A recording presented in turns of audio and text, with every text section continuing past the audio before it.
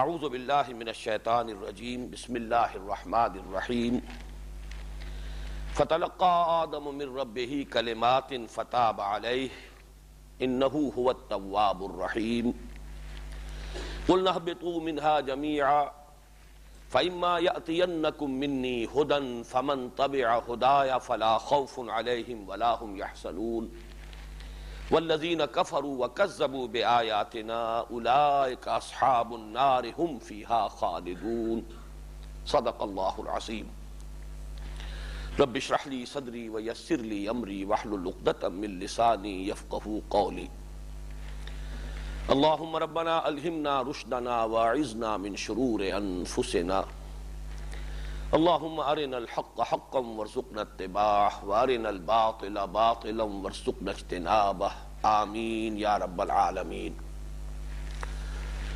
فتلقى آدم من ربہ کلمات، تو حاصل کر لیے آدم نے اپنے رب سے چند کلمات۔ اجمالاً میں عرض کر چکا ہوں کہ ایک احساس پشیمانی حضرت آدم علیہ السلام اور حضرت حوا سلام علیہا میں پیدا ہوا، اور یہ احساس پشیمانی ہی اصل میں روح توبہ ہے۔ الفاظ کسی کے پاس ہوں یا نہ ہوں، زبان ساتھ دے یا نہ دے، اگر دل میں یہ کیفیت پیدا ہو گئی تو یہی اصل توبہ ہے۔ اور توبہ کے معنی ہے رجوع کرنا، پلٹنا۔ اس اعتبار سے یہ دو مادے بڑے ایک دوسرے سے قریب بھی ہیں، مشابہ بھی ہیں، اور معنی کے اعتبار سے بھی بہت ایک دوسرے سے مشابہت رکھنے والے ہیں۔ تاب یتوب، توبن یا توبتن، پلٹنا، رجوع کرنا، لوٹنا۔ آبا یعوب، اس کے معنی بھی ہے لوٹنا، رجوع کرنا۔ چنانچہ جو دعا مسنون ہے نبی اکرم صلی اللہ علیہ وسلم سے، جب آپ کسی سفر سے واپس تشریف لاتے تھے تو آئبونا تائبونا لربنا حامدون، ہم لوٹ رہے ہیں اپنے گھر کی طرف، ہمیں لوٹنا نصیب ہو گیا، اپنے مقام کی طرف آنا پھر اللہ تعالیٰ نے ہمارے لیے میسر کر دیا۔ اور پھر یہ کہ یہ آبا یعوبوں کے ساتھ ہی حضور نے فوراً وہ لفظ بھی شامل کر لیا، یہ مناسبت ہوتی ہے، اور یہی فصاحت و بلاغت ہے اصل میں۔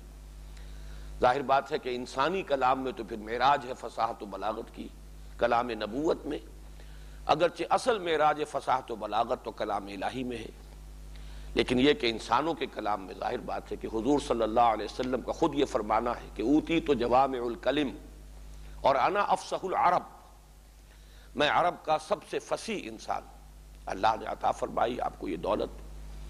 تو یہاں دیکھیے کس قدر قریب کے الفاظ کو استعمال کر کے، اور ایک عجیب اس کے اندر جو در حقیقت تذکیر اور تذکر کا پہلو ہے اسے شامل کر دیا۔ آئبونا تائبونا، ہم لوٹ رہے ہیں اپنی منزل کی طرف، اپنے مقام کی طرف، توبہ کرتے ہوئے، اللہ کی جناب میں رجوع کرتے ہوئے۔ رجوع اپنی منزل کی طرف بھی ہے اور رجوع اللہ کی طرف بھی ہے۔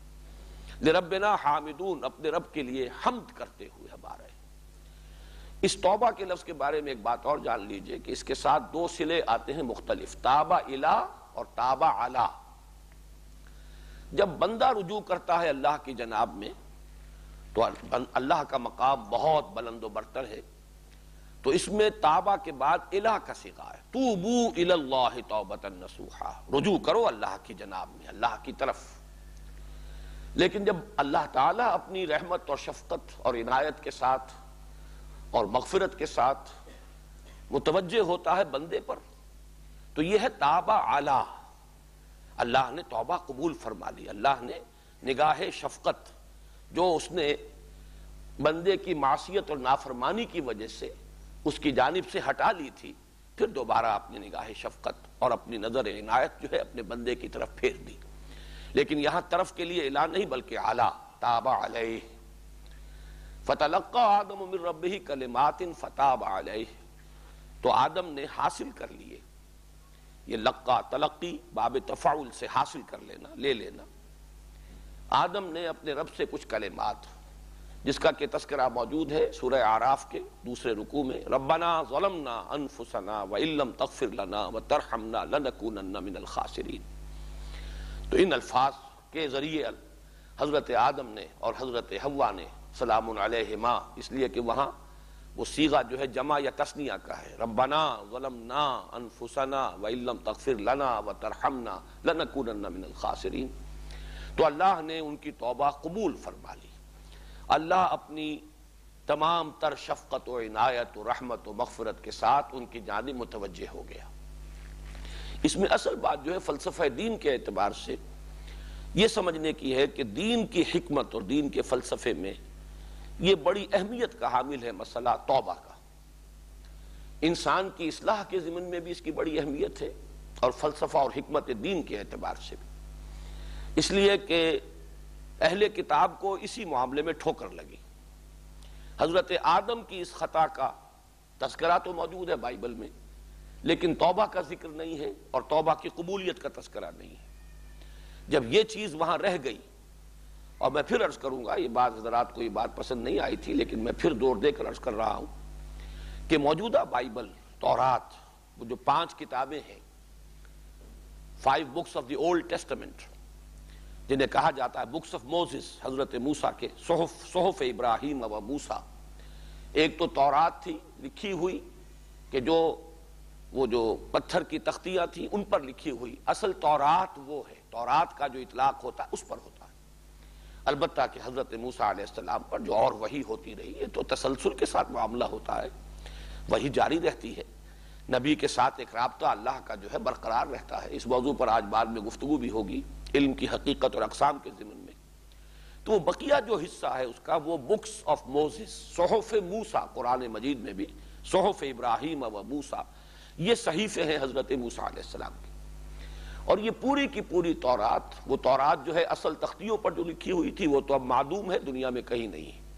نبوکدنضر کے حملے کے بعد سے ان کا کوئی وجود نہیں ہے، سراغ نہیں مل رہا. ہو سکتا ہے کبھی کسی کھدائی میں کسی اور موقع پر وہ نکل آئے، کہیں سے دستیاب ہو جائے، جیسے کہ حضرت نوح علیہ السلام کی کشتی بھی کبھی نہ کبھی منظر عام پر آئے گی. اسی طرح ہو سکتا ہے کہ وہ جو پتھر پر لکھی ہوئی تورات تھی جو عطا کی گئی تھی کوہ طور پر، وہ بھی مل جائے. لیکن اصل میں وہ جو 5 کتابیں ہیں بکس آف موسیس، ان کو جو مرتب کیا گیا ہے دوبارہ، تو اس میں یقیناً کچھ حصے رہ گئے، کچھ میں تحریف ہو گئی. علم انسانی اس کے اندر داخل ہوا، جو اس زمانے کی معلومات تھی اسی کے حوالے سے لوگوں نے جو کچھ ان کے ذہن اور فہم کے اندر تھا اسے مرتب کر دیا. اور اس میں ظاہر بات ہے کہ بہت سی چیزیں اومٹ ہو گئیں، بہت سی چیزیں غلط شامل ہو گئیں. ان میں سے ایک یہ بھی ہے، ممکن نہیں ہے کہ تورات میں اس کا تذکرہ نہ ہو، ان صحف میں حضرت آدم اور حضرت حوا کی اس توبہ کا ذکر نہ ہو اور قبولیت توبہ کا وہاں تذکرہ نہ ہو. لیکن ایک چیز رہ گئی، لیکن اس کے رہنے سے ان کے فلسفہ دین میں اتنا بڑا خلا پیدا ہوا ہے کہ عیسائیوں کے بارے میں تو آپ کو معلوم ہے کہ وہ سمجھتے ہیں کہ ہر انسان پیدائشی طور پر گناہ گار ہے. جد امجد حضرت آدم اور ان کی جو جدہ محترمہ ہے حضرت حوا، دونوں کی خطا، دونوں کا گناہ. اب نسل آدم میں جو بچہ اور بچی پیدا ہو رہی ہے وہ اپنے اس جد امجد اور اپنی اما حوا کے اس گناہ کی پوٹلی لے کر دنیا میں آ رہا ہے. اوریجنل سن، اس کے اثرات ہیں انسان میں. اب اسی پر آپ کو معلوم ہے کہ پھر ایک ردے پر دوسرا ردا، دوسرے پر تیسرا ردا، خشت اول چونہد میں مار کج، تاثریا می رود دیوار کج. اسی پر پھر ضرورت پیش آئی اور محسوس ہوئی کہ کوئی کفارے کی شکل ہونی چاہیے. وہ کفارے کا عقیدہ در حقیقت نتیجہ ہے اس اوریجنل سن کے برقرار رہنے کے تصور کا. تو اللہ تعالیٰ نے پھر اپنے صلبی بیٹے کو اور اکلوتے بیٹے کو دنیا میں بھیجا، اور معاذ اللہ ثم معاذ اللہ اسے ان لوگوں کی طرف سے قربانی کا بکرا بنا کر اور سولی پر چڑھوا دیا کہ جو اس کو مان لے. لہذا جو مان لے مسیح کو، اس کے تمام گناہوں کا کفارہ حضرت مسیح سولی پر چڑھ کر گویا کہ ان کے عقیدے کے مطابق ادا کر چکے. اور اس طریقے سے اس اوریجنل گناہ سے انسان کو نجات ملتی ہے تو اس عقیدے کے تحت ملتی ہے. یہ سارا تصور جو ہے بنائے فاسد علی الفاسد، غلط بات پر غلط بات کے ردے چڑھتے چلے گئے. قرآن نے اسی لیے، اور یہ موضوع ایسا ہے جیسا کہ میں نے عرض کیا، اگرچہ بار بار آیا ہے قرآن مجید میں، لیکن ہر جگہ کوئی نہ کوئی نئی بات ہوتی ہے. اس کو یہاں پر بہت ہی بالکل آغاز میں، چونکہ یہ قرآن مجید کا مصحف کا ابتدائی حصہ ہے، یہ 4 رکوع میں کئی مرتبہ عرض کر چکا ہوں، سورہ بقرہ کے لیے بھی تمہید کا درجہ رکھتے ہیں، پورے قرآن حکیم کے لیے بھی. تعویل خاص کو سامنے رکھیے تو سورہ بقرہ کی تمہید ہے، تعویل عام کو سامنے رکھیے تو پورے قرآن حکیم کی تمہید ہے. اس میں اس صراحت کے ساتھ فَتَلَقَّى آدَمُ مِن رَبِّهِ كَلِمَاتٍ فَتَابَ عَلَيْهِ انہ هو التواب الرحیم. خطا ضرور ہوئی، غلطی ضرور ہوئی، یہی انہیں بتانا تھا کہ یہ تمہارا دشمن ازلی ہے، یہی تمہاری ذریت کا اور تمہاری نسل کا دشمن ابدی ہے، اور یہ ورغلائے گا اور یہ طرح طرح کے سبز باغ دکھائے گا اور تمہیں راہ حق سے منحرف کرنے کی کوشش کرے گا. اس کا ایک مظاہرہ ہو گیا ہے، پریکٹیکل ڈیمونسٹریشن ہو گئی ہے.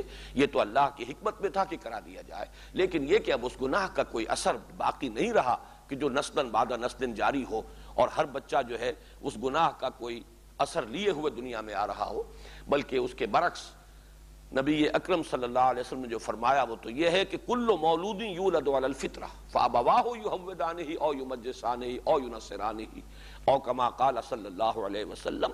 ہر بچہ نسل آدم کا فطرت پر پیدا ہوتا ہے، فطرت اسلام لے کر آتا ہے، کلین سلیٹ لے کر آتا ہے. بلکہ کلین بھی نہیں کہنا چاہیے، اس فطرت کے اندر خیر ودیت شدہ موجود ہے، اس کے اندر نیکی کا رجحان موجود ہے، اس میں نیکی اور بدی کا امتیاز موجود ہے. لیکن اس وقت ہم کہہ رہے ہیں کلین سلیٹ اس اعتبار سے کہ کوئی اپنے جد امجد کے گناہ کے کوئی اثرات لیے ہوئے دنیا میں نہیں آتا. بعد میں اگر والدین یہودی ہیں اسے یہودی بنا دیتے ہیں، بعد میں اگر اس کے والدین عیسائی ہیں اسے عیسائی بنا دیتے ہیں، اگر وہ مجوسی ہے مجوسی بنا دیتے ہیں. لیکن ہر بچہ فطرت اسلام لے کر دنیا میں آتا ہے. جو میں نے عرض کیا کہ انفرادی اصلاح میں بھی اس کی بڑی اہمیت ہے، اس لیے کہ انسان جب گناہ کرتا رہتا ہے، اگر اسے یہ محسوس ہو کہ اب میں خواہ کچھ بھی کر لوں، جو میں کما چکا گناہ وہ تو کما چکا، اس کے تو انبار ہیں، اب تلافی کا کوئی امکان نہیں ہے، تو اصلاح کا کوئی امکان پیدا نہیں ہوگا. قرآن مجید راستہ کھولتا ہے، لوگوں آؤ رجوع کرو.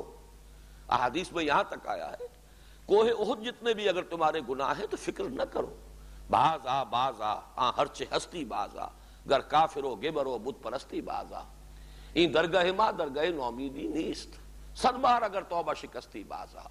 دروازہ کھلا ہے توبہ کا. حدیث میں آتا ہے معلم یغرغر، جب تک کہ موت کے آثار شروع نہ ہو جائیں اس وقت تک توبہ کا دروازہ کھلا ہے. تو جب تک بھی انسان کی زندگی ہے اور زندگی کی امید برقرار ہے، توبہ کا دروازہ کھلا، اور اس کی کوئی پرواہ نہیں کہ کتنے گناہ کیے، کتنے ہی انبار ہوں گناہوں کے. اس کے ساتھ ہی جیسا کہ میں نے عرض کیا، اگر 100 بار اگر توبہ شکستی، بعض لوگ ایسے ہوتے ہیں قوت ارادی ان کی کمزور ہوتی ہے، ایک گناہ کو ترک کرنا چاہتے ہیں، عزم مصمم کر لیا ہے، پختہ وعدہ کر لیا اب نہیں کروں گا، خلوص کے ساتھ کیا ہے، اس کے اندر کوئی دھوکہ نہیں، کوئی فریب نہیں، لیکن پھر کمزوری ہے، پھر وہ جو قوت ارادی کا ضعف ہے اس کی وجہ سے پھر کہیں ملوث ہو جاتا ہے. پھر توبہ کرے، گرتا رہے اٹھتا رہے، لیکن یہ کہ کہیں وہی اس پر جہاں وہ گر گیا ہے ڈیرا جما کر نہ لیٹ جائے، وہیں پر نہ بیٹھ رہے. گرتا پڑتا اگر چلتا رہتا ہے ساری عمر، آخری وقت تک اگر یہ بات رہتی ہے، تب بھی توبہ کی جو ہے وہ صحت جو ہے قائم رہے گی. یہ نہیں ہے کہ توبہ کا دروازہ بند ہو جائے. ہاں جب موت کے آثار شروع ہو گئے، زندگی کی امید نہ رہی، اب توبہ کا دروازہ بند ہو جاتا ہے. یہ ہے انسان کی انفرادی اصلاح کے لیے بھی اس کی اہمیت، اور اس کو اس درجے ہمارے ہاں ترفع حاصل ہے کہ حضور صلی اللہ علیہ وسلم نے تشبیہ دی ہے، اور بڑی ایسی کہ جس سے زیادہ میں سمجھتا ہوں کہ اور تاکید کا کوئی اسلوب انسان کے پاس ممکن نہیں ہے، کہ اللہ کو اپنے گناہگار بندے کی توبہ سے کتنی خوشی ہوتی ہے. وہ بات تو بہت ہی سمجھیے کہ ابتدائی ہے کہ التائب من الذنب کمن لا ذنب لہ، جس نے گناہ سے توبہ کر لی اس کا تو گویا اس نے گناہ کا ارتکاب کیا ہی نہیں، وہ تو اس شخص کے مانند ہے، وہ تو بالکل دھل جاتی ہے، سلیٹ صاف ہو جاتی ہے دوبارہ اگر وہ توبہ صحیح ہو. لیکن یہ کہ اس درجے اس کی عظمت بیان کی گئی کہ اللہ کو اپنے گناہگار بندے کی توبہ سے اتنی خوشی ہوتی ہے جتنی کہ اس شخص کو کہ جو تنہا کہیں سفر کر رہا تھا کسی صحرا میں، بس ایک اونٹنی ہے جس پر وہ سفر کر رہا ہے، اسی پر اس کا راشن بھی تھا، پانی بھی تھا، تھوڑی دیر کے لیے کہیں وہ سستانے کے لیے ایک درخت کے ساتھ کہیں وہ ٹیک لگا کر بیٹھا، اونگ آ گئی، آنکھ کھلی تو دیکھا کہ اونٹنی غائب ہے. اب ظاہر بات ہے کہ زندگی کے سارے اسباب تو اس اونٹنی پر ہے، پانی اس پر ہے، راشن اس کا اس پر ہے. وہ دیوانہ وار ادھر جاتا ہے ادھر جاتا ہے، دائیں بائیں شمالن جنوبن، ہر طرف جا کر دیکھتا ہے، اونٹنی کا کوئی سراغ نہیں. لہذا عرب کے وہ خاص حالات جو ہیں صحرائی، ان کا تصور کیجئے. اب وہ شخص بالکل مایوس ہو کر، اور یہ مایوس ہو جانا اونٹنی سے مایوس ہونا نہیں ہے، زندگی سے مایوس ہونا ہے. وہ گویا کہ موت کے انتظار میں بیٹھا ہے، اچانک دیکھتا ہے کہ اونٹنی کھڑی ہے، تو اب اس پر شادی مرگ کی کیفیت طاری ہو جاتی ہے. اتنی خوشی کہ وہ اپنے آپ کو سنبھال نہیں پاتا، زبان لڑکھڑاتی ہے. وہ کہنا تو یہ چاہتا ہے کہ اللہ تو میرا رب ہے، میں تیرا بندہ ہوں، کہہ یہ بیٹھتا کہ اللہ تو میرا بندہ ہے، میں تیرا رب ہوں. یہ جو اس کی کیفیت جو ہے حضور نے بیان کی. جتنی خوشی اس شخص کو ہوئی ہے جو ہر اعتبار سے مایوس ہو چکا تھا، اس نے دیکھا کہ اتنی تو ہے، موجود ہے، اتنی ہی خوشی اللہ کو ہوتی ہے اپنے کسی گناہگار بندے کی توبہ سے. صرف اسی پر اکتفا کیجئے ورنہ وقت زیادہ گزر جائے گا. تو یہ فلسفہ دین کے اعتبار سے بھی بہت اہم حصہ ہے. اور جیسا کہ میں نے عرض کیا، یہ چوتھا رکوع فلسفہ دین کے تمام جو محکمات ہیں اور اس کی جو بنیادیں ہیں ان سب کو اپنے اندر سموئے ہوئے ہیں. تو توبہ کا مقام اور توبہ کی حقیقت، اگرچہ اس کی شرائط کا معاملہ علیحدہ ہے کہ توبہ صحیح کون سی ہوتی ہے، اس کے لوازم کیا ہیں، اس کو میں یہاں اس وقت بیان نہیں کر سکتا. فَتَلَقَّى آدَمُ مِن رَبِّهِ كَلِمَاتٍ فَتَابَ عَلَيْهِ إِنَّهُ هُوَ التَّوَّابُ الرَّحِيمُ. اب دیکھیے تابع علیہ آ گیا. جب بندہ توبہ کرتا ہے تو توبو الی اللہ توبۃ نصوحا، اللہ کی طرف رجوع کرو، پلٹو، توبہ کرو، اس کی جناب میں توبہ کرو. دیکھیں جب اللہ نے، اس لیے کہ تابہ یتوبو کے معنی تو ہے پلٹنا. ظاہر بات ہے دو طرفہ ایک تعلق ہے بندے کا اور رب کا، بائی لیٹرل ریلیشن شپ جس کو آپ کہتے ہیں. اگر آپ اللہ کے ساتھ محبت رکھتے ہیں، اللہ آپ سے محبت کرتا ہے. اگر آپ اللہ کو یاد رکھتے ہیں، اللہ آپ کو یاد رکھتا ہے. اگر تم اللہ کی مدد کرو گے، اللہ تمہاری مدد کرے گا. ان تنصروا اللہ ینصرکم. اگر تم اللہ سے منہ پھیر لو گے، اللہ بھی تم سے اپنی عنایتیں پھیر لے گا، اللہ بھی اپنا منہ پھیر لے گا. لیکن تم اگر پھر اللہ کی طرف رجوع کرو گے، اللہ بھی رجوع کرے گا، اللہ بھی اپنی تمام عنایتوں کے ساتھ تمہاری طرف متوجہ ہو جائے گا. اصل معاملہ توجہ کا ہے. انی وجہت وجہی للذی فطر السماوات والارض حنیفا وما انا من المشرکین. آپ نے جب معصیت کی روش اختیار کی تو گویا کہ اپنا رخ پھیر لیا، اللہ کی طرف سے ہٹا کر اپنے رخ کو دنیا کی طرف، خواہشات کی طرف، لذات کی طرف، مال و دولت کی طرف، جس شے کی طرف بھی کر لیا. لیکن یہ کہ اگر آپ پلٹے، آپ نے رجوع کیا، اللہ کی طرف دوبارہ متوجہ ہو گئے، اللہ بھی اپنی تمام تر عنایتوں اور شفقتوں کے ساتھ تمہاری طرف متوجہ ہو جائے گا. یہ ہے توبہ. لیکن یہاں بندے کی طرف سے تابع الیہ اور اللہ کی طرف سے تابع علیہ. فتاب علیہ انہ هو التواب الرحیم. اب یہ تواب جو ہے مبالغے کا صیغہ ہے فعال کی وزن پر، اور یہ دونوں طرف آئے گا. اللہ بھی تواب ہے اور بندے بھی تواب ہوتے ہیں. جیسے کہ حدیث میں آیا کل بنی آدم خطاؤون وخیر الخطائین التوابون. تمام بنو آدم جو ہے، آدم کی پوری نسل خطا کار ہے، گناہ گار ہے، غلطی ہو جاتی ہے. نسیان اور خطا جو ہے یہ تو انسان کی سرشت میں ہے. الانسان مرکب عن الخطاء والنسیان. اس اعتبار سے گھبراؤ نہیں خطا اگر ہو جائے، لیکن اصل میں خیر الخطائین التوابون، بہت توبہ کرنے والے، رجوع کرنے والے، پلٹنے والے، اللہ کی طرف ندامت کے احساس کے ساتھ دوبارہ رجوع کر لینے والے، بس یہ انسانوں میں سے اچھے لوگ ہیں. تو تواب کا لفظ اللہ کے لیے بھی ہے، بندوں کے لیے بھی ہے. قُلْ اهْبِطُوا مِنْهَا جَمِيعًا فَإِمَّا يَأْتِيَنَّكُم مِّنِّي هُدًى. فرما دیا، پہلے بھی بات کہی تھی، لیکن اس میں اس بات کا امکان تھا کہ یہ جنت سے نکالا جانا گویا کہ سزا کے طور پر ہے.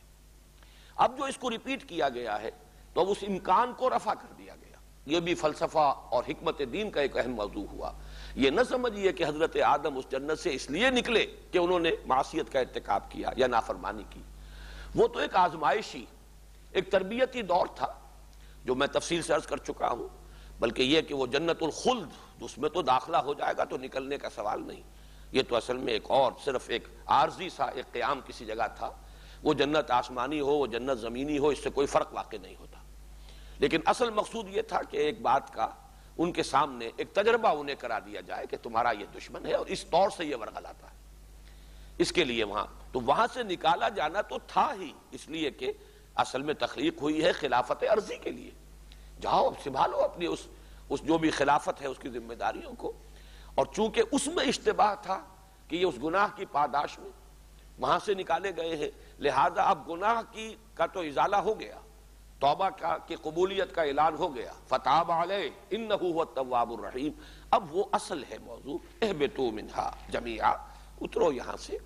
اترو کا بھی میں دونوں مفہوم بیان کر چکا ہوں. اگر یہ آسمان میں کہیں کسی جگہ یہ واقعات ہوئے ہیں تو پھر اترنا اس معنی میں ہوگا، زمین پر اترنا، نازل ہونا.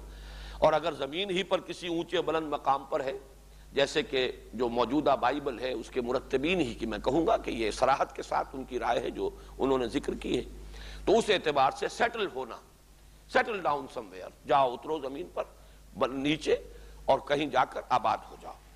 اہبطوا منہا جمیعا فإما یاتینکم منی ھدی، تو جب بھی آئے تمہارے پاس میری جانب سے ہدایت۔ اب یہ ہے علم کا دوسرا شعبہ۔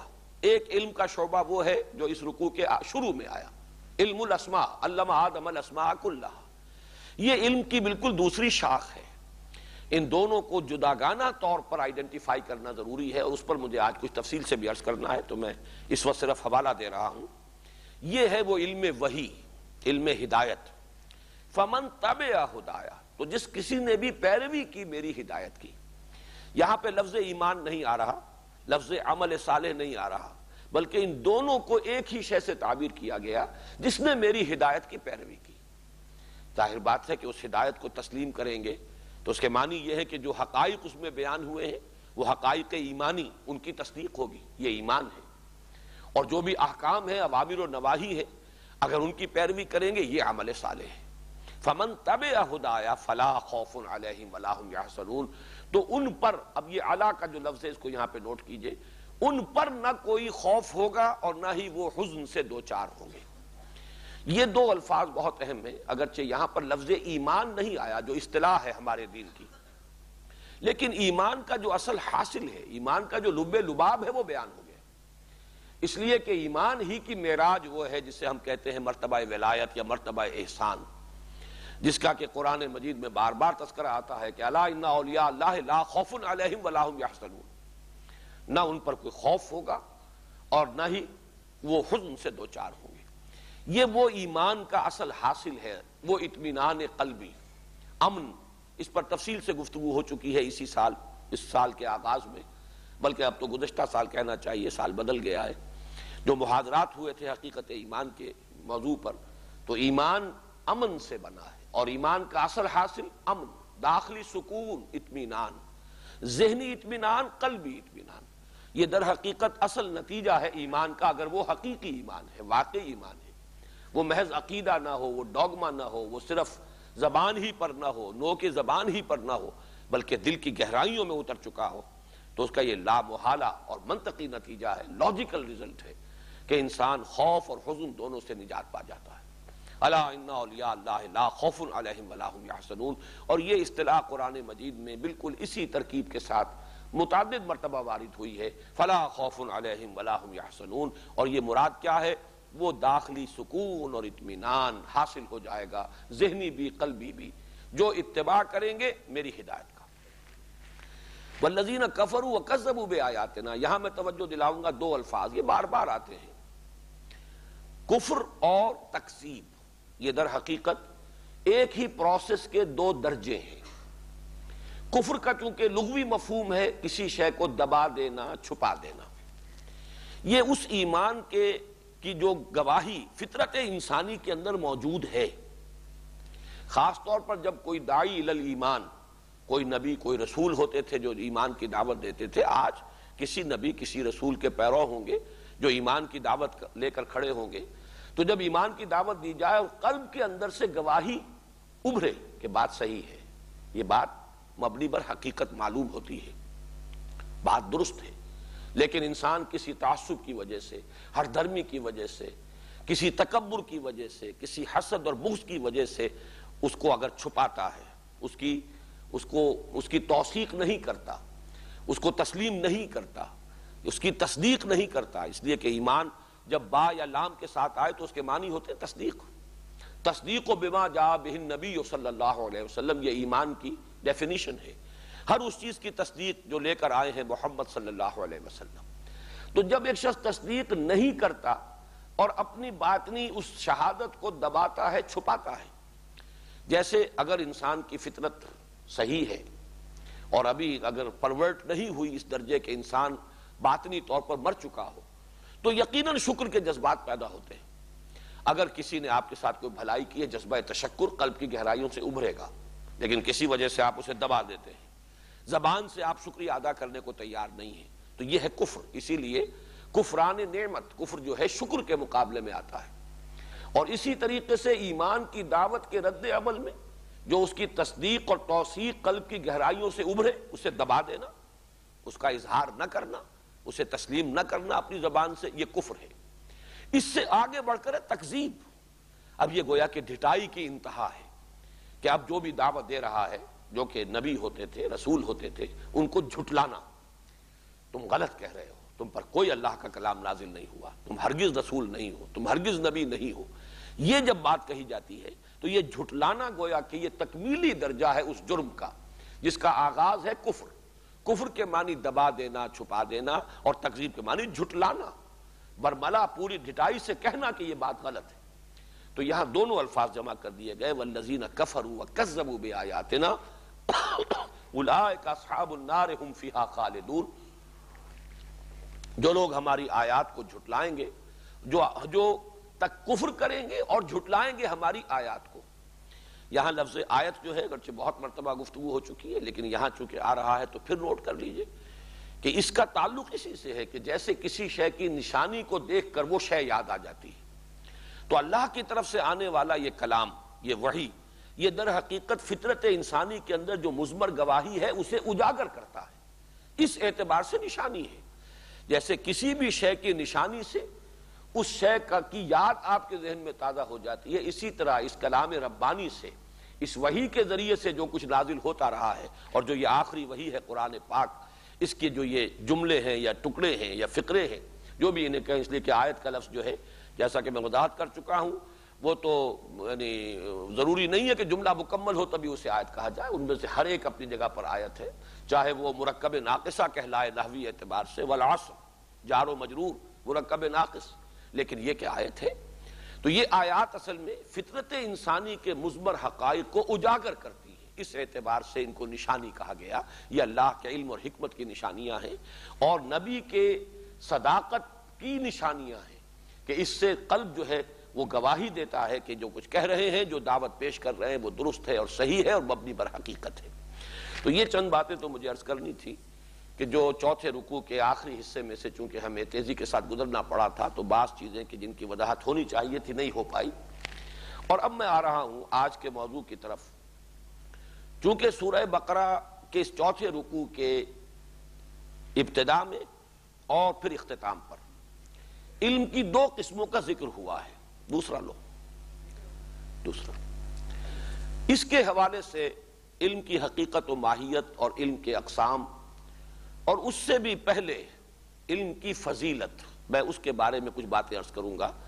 پہلے یہاں پہ عارف وہ جو احادیث کا سلسلہ ہے وہ لے لو.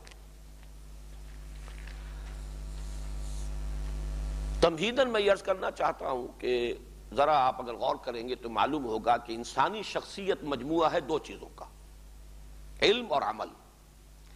علم میں اس کا فکر، اس کی سوچ، اس کے نظریات، اس کے عقائد، ان تمام کو جمع کر لیجئے. اور عمل، اور ان دونوں کے مابین ظاہر بات ہے کہ بڑا گہرا منطقی ربط ہوتا ہے. جو انسان کی سوچ ہوتی ہے اسی کے مطابق اس کا عمل ہوتا ہے. عمل کے ضمن میں اصل ضرورت جو پیش آتی ہے وہ عدل اور اعتدال اور توازن کی.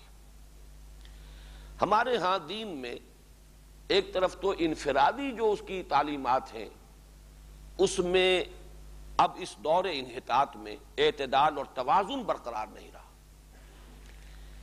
اور نمبر دو یہ کہ اس جو اجتماعی جو تعلیمات ہیں، انفرادی تعلیمات، ان میں تو عدل اور اعتدال نہیں. جو اجتماعی احکام ہیں دین کے، ان کے ضمن میں نظام عدل اجتماعی اور اس کی اہمیت اور اس کو قائم کرنے کے لیے جد و جہد کرنے کی فرضیت ذہن سے نکل گئی.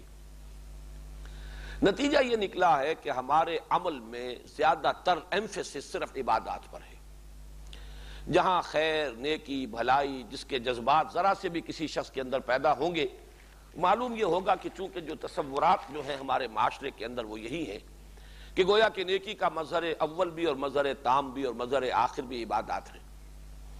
ان میں اور گہرائی ہو گئی، ان میں اور انہماک ہو گیا، ان میں اور شوق اور شغف کے اندر اضافہ ہو گیا.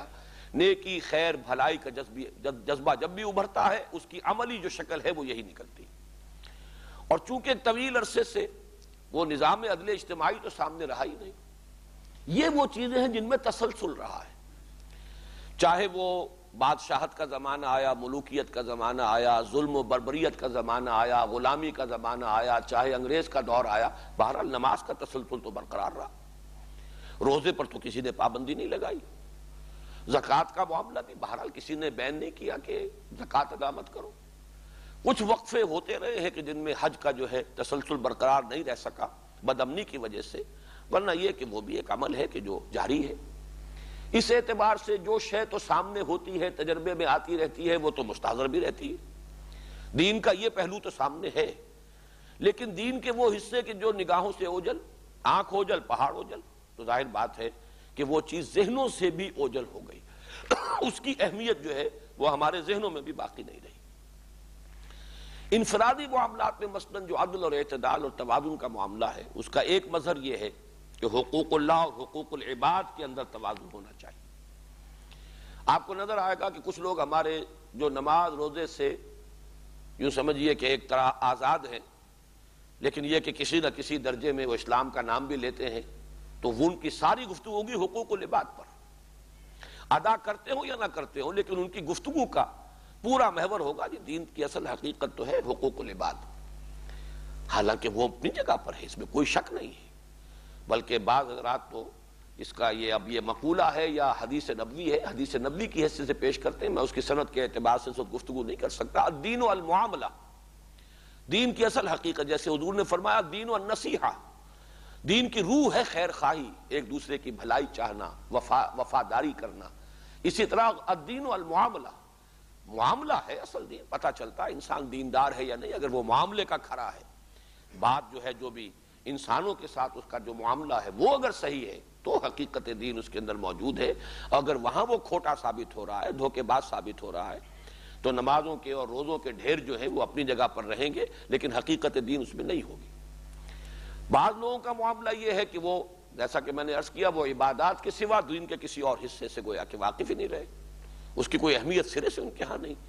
تو عدم توازن آپ کو اس معاملے میں لوگوں کے اندر ملے گا، اور اسی اصل میں جو دین کا یہ حصہ ہے حقوق العباد کا، اس میں بھی ایک پہلو تو یہ کہ انفرادی طور پر آپ اپنے والدین کا حق ادا کر رہے ہوں، اب بیوی اپنے شوہر کے حقوق کا لحاظ رکھے، شوہر اپنی بیوی کے حقوق کا لحاظ رکھے، اولاد کے حقوق ہے، پڑوسیوں کے حقوق ہے، تمام جو ہے مستاجر ہے اور اجیر ہے ان کے ایک دوسرے پر حقوق ہے، ان تمام حقوق کا لحاظ رکھنا۔ لیکن اس سے آگے بڑھ کر ہے کہ حقوق العباد میں وہ پورا نظام قائم کر دینا جس سے کہ عدل اجتماعی وجود میں آ جائے، اس کی جد و جہد، اس کے لیے محنت، اس کے لیے بھاگ دوڑ، ایثار، قربانی، انقلابی ایک جد و جہد کے نتیجے ہی میں وہ نظام برپا ہو سکتا ہے، اس کے بغیر تو نہیں۔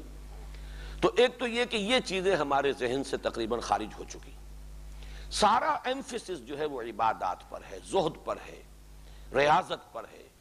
وہ جو کہیں فرشتوں کا قول بھی جو آیا تھا، معلوم ہوتا ہے کہ ہمارے سامنے بھی در حقیقت اسی کی عظمت رہ گئی ہے، وَنَحْنُ نُسَبِّحُ بِحَمْدِكَ وَنُقَدِّسُ لَكَ۔ یہ کام تو فرشتوں کا تھا، وہ اس میں لگے ہوئے تھے، اور انہوں نے کہا بھی یہی تھا کہ اس اعتبار سے کہیں اگر ہمارے سے کوتاہی ہو رہی ہو تو ہم حاضر ہیں اس کی بھی تلافی کے لیے۔ معلوم یہ ہوا کہ اس تسبیح و تقدیس جو ہے اس کی تو کوئی کمی نہیں تھی۔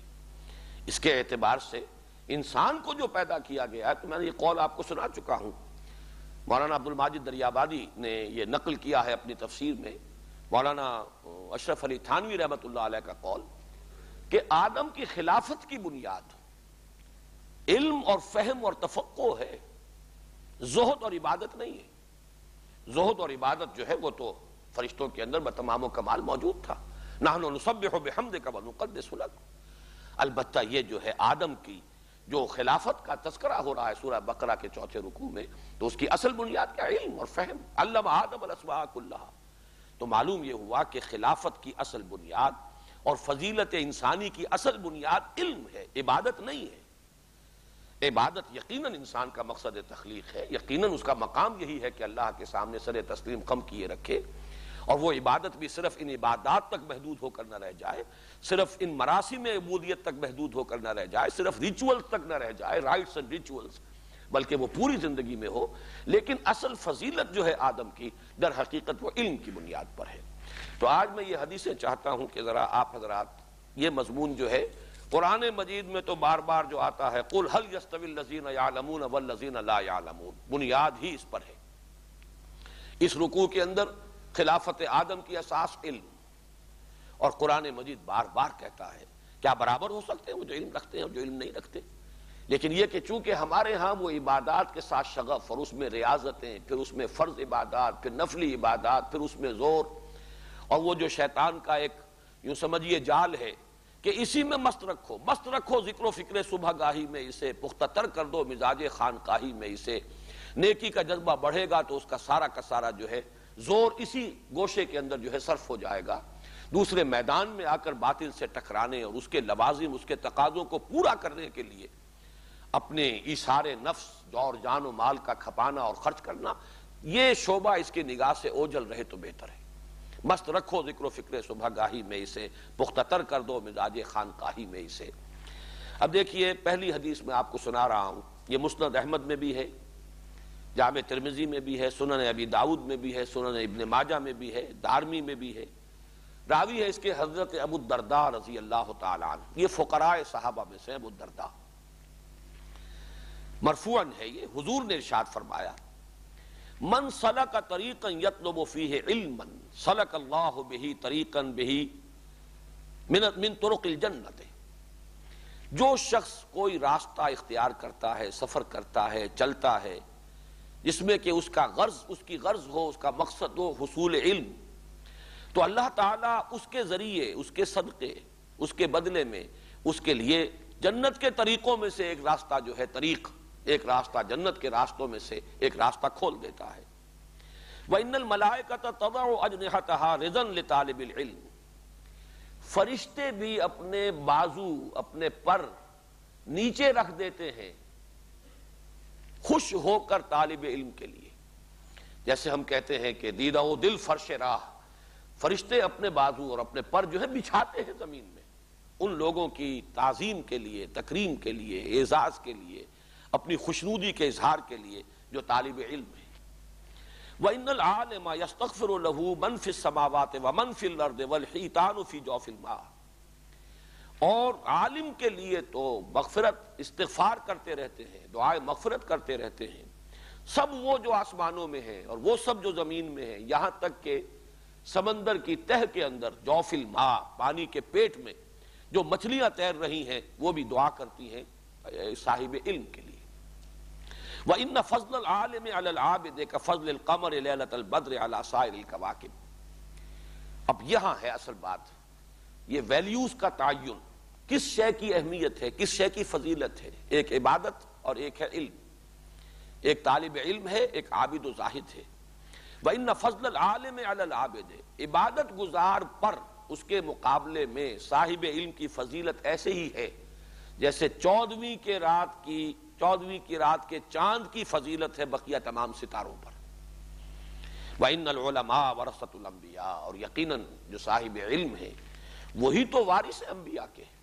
وَإِنَّ الْأَنْبِيَاءَ لَمْ يُوَرِّثُوا دِينَارًا وَلَا دِرْهَمًا، اور جان لو کہ انبیاء نے وراثت نہیں چھوڑی درہم اور دینار کی صورت میں، ان کی وراثت ہے انما ورثوا علما، انہوں نے تو علم چھوڑا ہے، یہ ہے ان کی وراثت۔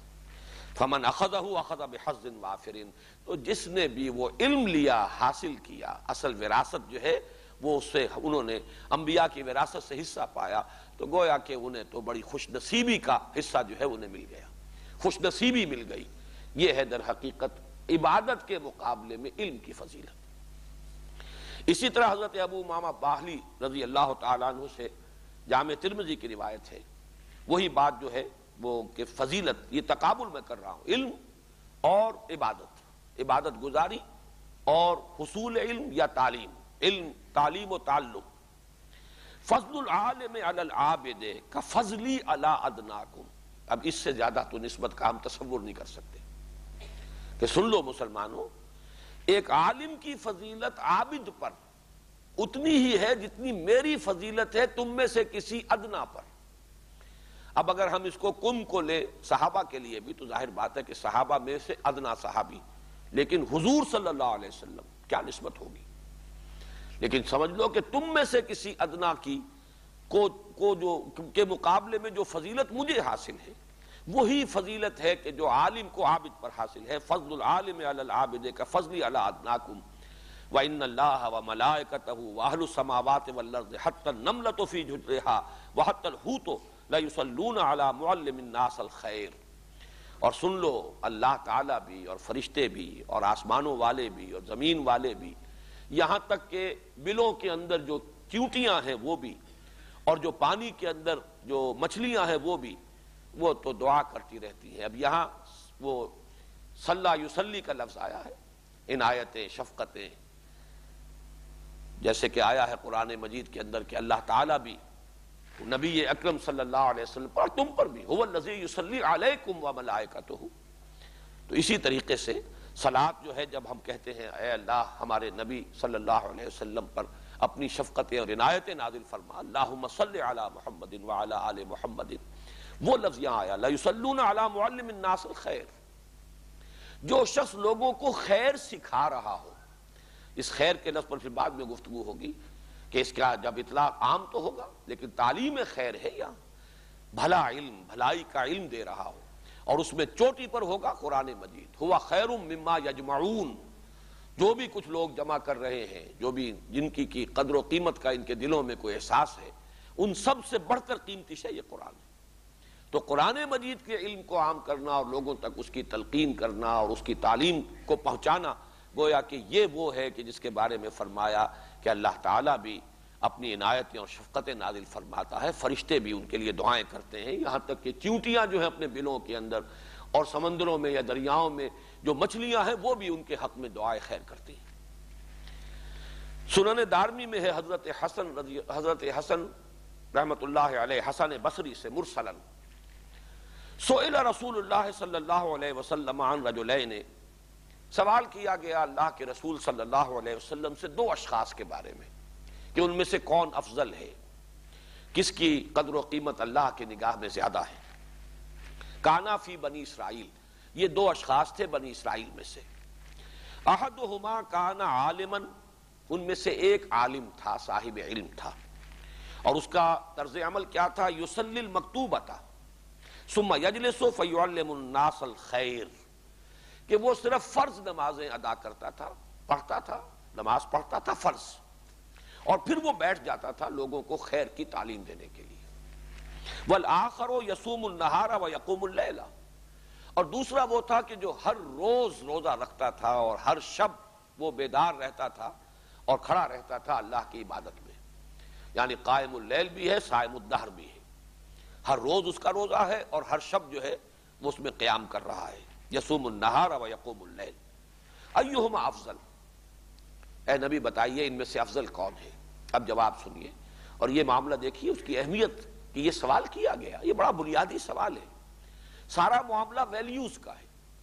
اگر اقدار غلط ہو جائیں، اگر اس میں امبیلنس پیدا ہو جائے، اگر غلط جو ہے جھکاؤ ہو جائے اور صحیح بات کی طرف جتنا زور ہونا چاہیے نہ رہے تو طرز عمل بدل جائے گا، اور انفرادی طرز عمل کے بدلنے ہی سے پھر پورا فساد جو ہے اور عدم توازن جو ہے وہ پورے معاشرے میں، پورے نظام کے اندر رونما ہو کر رہے گا. اصل شے ہے ہی عدل اور اعتدال، اور سب سے مشکل کام یہی ہے. انتہا پسند ہو جانا، یک رخا بن جانا، یہ بہت آسان ہے. اصل شے کیا ہے کہ آپ دونوں چیزوں کو جمع کر سکیں پورے عدل اور توازن اور اعتدال کے ساتھ. وَلَهُ آخرہ، سوال آپ سن چکے ہیں جو حضور سے کیا گیا. اب جواب جو ہے پوری توجہ سے سنیے. قال رسول اللہ صلی اللہ علیہ وسلم فضل هذا العالم الذي يصلي المكتوبة ثم يجلس فيعلم الناس الخير على العابد الذي يصوم النهار ويصلي الليل كفضل على ادناكم. وہی الفاظ جو سابق حدیث میں آئے تھے، لیکن یہاں تعین ہو گیا، اور جواب میں بھی حضور نے وہ پوری تفصیل دہرا دی ہے کہ اس عالم کی فضیلت کہ جو صرف فرض نماز ادا کرتا ہو اور پھر بیٹھ جاتا ہو لوگوں کو خیر کی تعلیم اور تلقین کے لیے، اس عابد کے مقابلے میں کہ جو رات بھر کھڑا رہتا ہو اور روزانہ روزہ رکھتا ہو، اس کی فضیلت وہی ہے جو میری فضیلت ہے تم میں سے کسی ادنا پر، تم میں سے جو کم ترین ہو سکتا ہے. اب یہ تم کو اگر عام لیں گے تو مسلمانوں میں سے کم ترین، اور اگر اسے خاص بھی کر دیں صحابہ کرام کے لیے تو گویا کہ صحابہ میں سے جو بھی کم تر درجے کے ہیں اور جو کم ترین ہیں ادناکم، ان پر جو فضیلت محمد الرسول اللہ صلی اللہ علیہ وسلم کو حاصل ہے وہی ریشو پروپورشن ذہن میں رکھیے ان دو کاموں کے درمیان۔ اس سے آپ کو اندازہ ہو رہا ہوگا کہ ہمارے دینی اور مذہبی طبقات کے اندر، چاہے وہ مدرسے کا طبقہ ہو اور چاہے خانقاہ کا حلقہ ہو، ان دونوں میں یہ ویلیو کس طریقے سے بالکل تلپٹ ہو چکی ہے، اس کی وہ اہمیت، اس کی طرف وہ توجہ، یہ احساس اور شعور جو ہے وہی در حقیقت ہمارا جو ہے ڈسٹرب ہو چکا، ختم ہو چکا، اور اسی کا نتیجہ ہے پھر جو نکل رہا ہے۔ اس کے بعد چند چھوٹی چھوٹی حدیثیں ہیں اور یہ تو بہت مشہور بھی ہیں۔ بخاری کی روایت ہے حضرت عثمان بن عفان رضی اللہ تعالی عنہ سے، خیرکم من تعلم القرآن وعلمہ۔ یہ لفظ خیر کو نوٹ کیجئے، دونوں حدیثوں میں آیا ہے تعلیم خیر، اور میں نے جیسا کہ عرض کیا عام بھی رکھیے اسے، بھلائی کی تلقین، نیکی کی تلقین، خیر کی تلقین، لیکن یہ کہ سب سے بڑا خیر اور خیر مطلق وہ اللہ کا کلام ہے، اللہ کی کتاب ہے۔ هو خیر مما یجمعون، یہاں لوگوں میں سے بہترین لوگ وہ ہیں، خیرکم، تم میں سے بہترین لوگ وہ ہیں، من تعلم القرآن وعلمہ، جو قرآن کا علم حاصل کریں اور پھر اس علم کو پھیلائیں، دوسروں تک پہنچائیں، تعلیم دیں قرآن کی۔ اور اسی طرح بخاری کی حضرت عبداللہ ابن عمرو بن العاص سے روایت ہے، بلغوا عنی ولو آیۃ، پہنچاؤ میری جانب سے ایک ہی آیت پہنچاؤ۔ اس پہ جو تعلیم قرآن اور تبلیغ قرآن کی جو اہمیت اور اس پر جو زور اور تاکید ہے اس کا اس سے اندازہ ہوگا، چاہے ایک ہی آیت۔ اکثر کے نزدیک تو یہ ہے کہ ایک آیت سے مراد ایک ہی آیت ہے، لیکن بعض حضرات کے نزدیک یہ ہے کہ ایک آیت نہیں بلکہ ایک جملہ مفیدہ، یعنی ایک ایسا کہ جملہ مکمل ہو جائے، چاہے وہ دو آیتوں سے مل کر جملہ بن رہا ہو۔ لیکن بہرحال اس میں اصل میں یہ تو بحث ہو جائے گی ٹیکنیکل۔ اصل بات کیا ہے کہ قرآن مجید کی تعلیم اور قرآن مجید کی تبلیغ یہ ہے اللہ کو کس قدر کس درجے میں مطلوب ہے مسلمانوں سے کروانی، کہ حضور فرما رہے ہیں کہ پہنچاؤ میری جانب سے ایک ہی آیت۔ اگلی حدیث یہ بھی بخاری اور مسلم دونوں میں ہے، متفق علیہ، حضرت معاویہ رضی اللہ تعالی عنہ سے۔ اس میں جو لفظ آیا ہے یہ بہت قابل توجہ ہے، تفقہ، فہم۔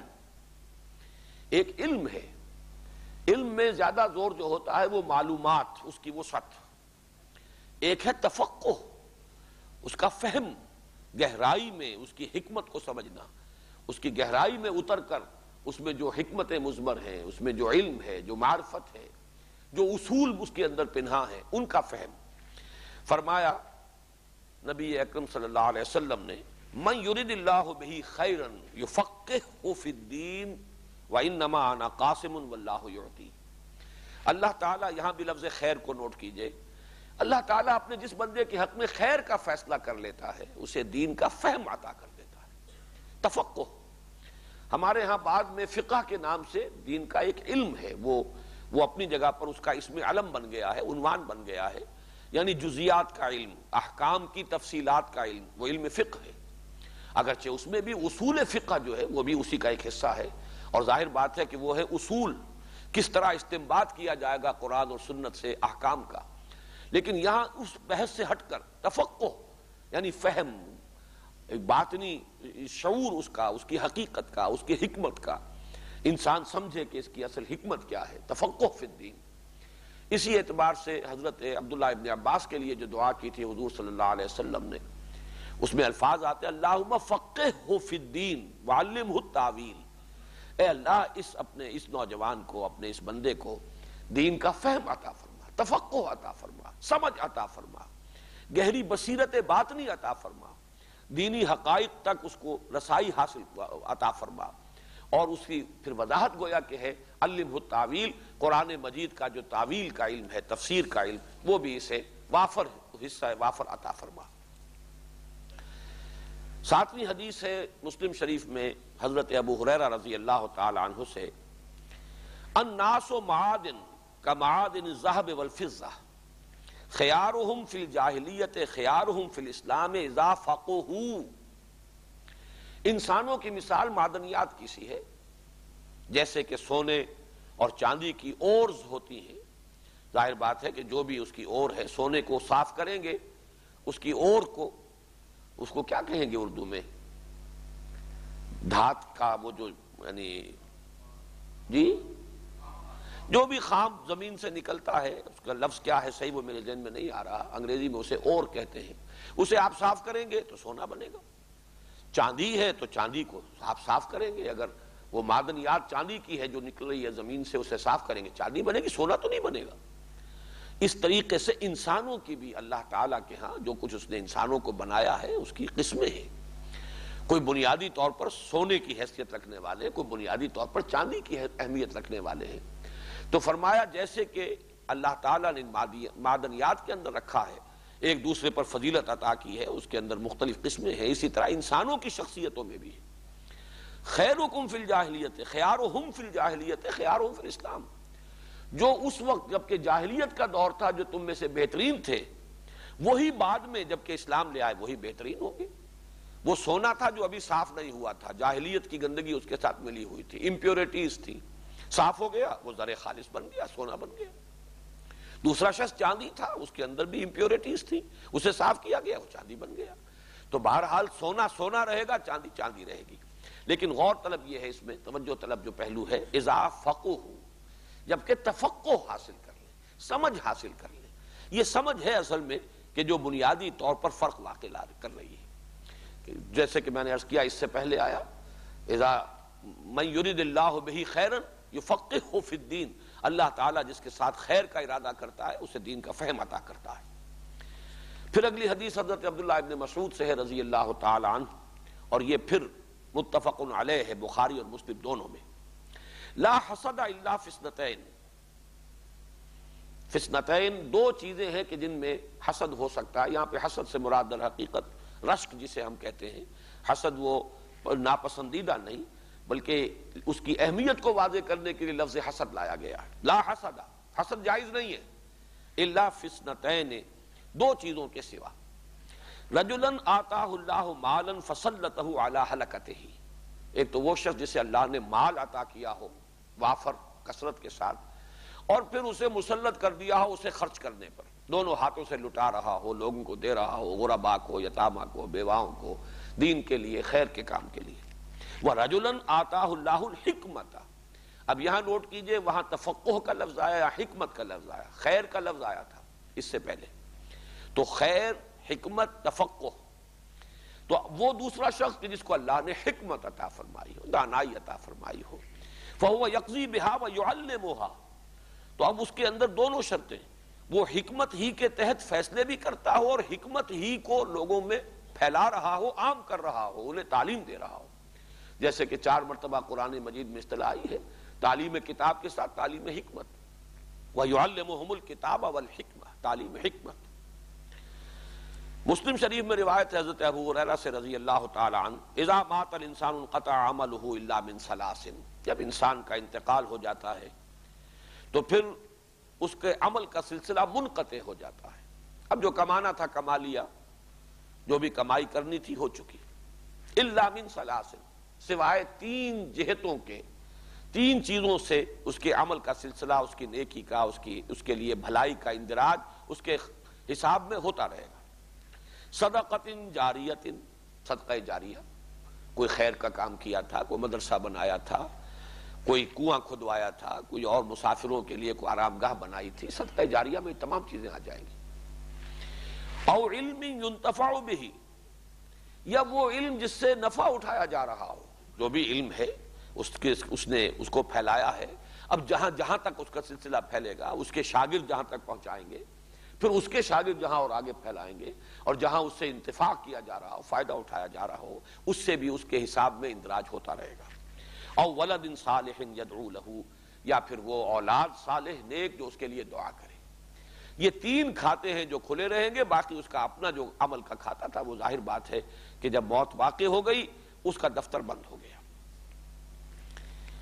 مسلم شریفی میں روایت ہے حضرت ابو ہریرہ ہی سے رضی اللہ تعالی عنہ، اور اس حدیث کے بارے میں مجھے ایک واقعہ یاد آیا تو میں وہ بھی بیان کر دوں کہ کس درجے ہمارے علماء کے ذہنوں سے قرآن مجید کا جو خصوصی مقام ہے علم قرآن کا، کس درجے وہ اوجھل ہوا ہے۔ اس کی ایک بڑی مثال میرے سامنے آئی، بہت بڑے عالم دین، اور وہ اہل حدیث مکتب فکر کے عالم دین ہیں، ان کے سامنے ذکر ہو رہا تھا تو انہوں نے باقاعدہ مجھ سے جرح کی کہ اس حدیث میں کتاب اللہ نہیں ہے بلکہ علم ہے مجرد، یہاں پر لفظ کتاب اللہ آیا ہے، ذرا غور سے پڑھیے گا اس حدیث کو. من سلک طریقا یلتمس فیہ علما سہل اللہ بہ طریقا الی الجنہ.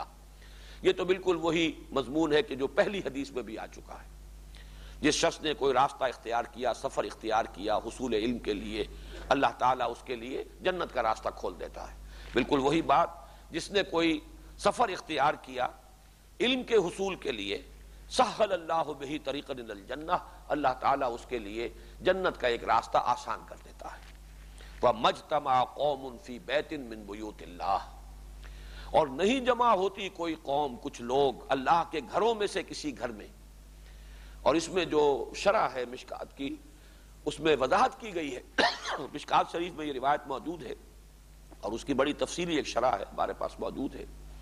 اس میں بیان کیا گیا ہے کہ اکثر اہل علم کے نزدیک اس سے مراد اللہ کے گھروں میں سے کسی گھر میں جمع ہونے سے مراد لازماً مسجد نہیں ہے، بلکہ یہ پوری دنیا اللہ کی ہے، یہ پوری زمین اللہ کی ہے. جہاں بھی لوگ جمع ہو جائیں اس مقصد کے لیے، اس پر اس حدیث میں جو بشارت آئی ہے اس کا انطباق اور اطلاق ہوگا. لیکن یہاں لفظ آیا اللہ کے گھروں میں سے کسی گھر میں.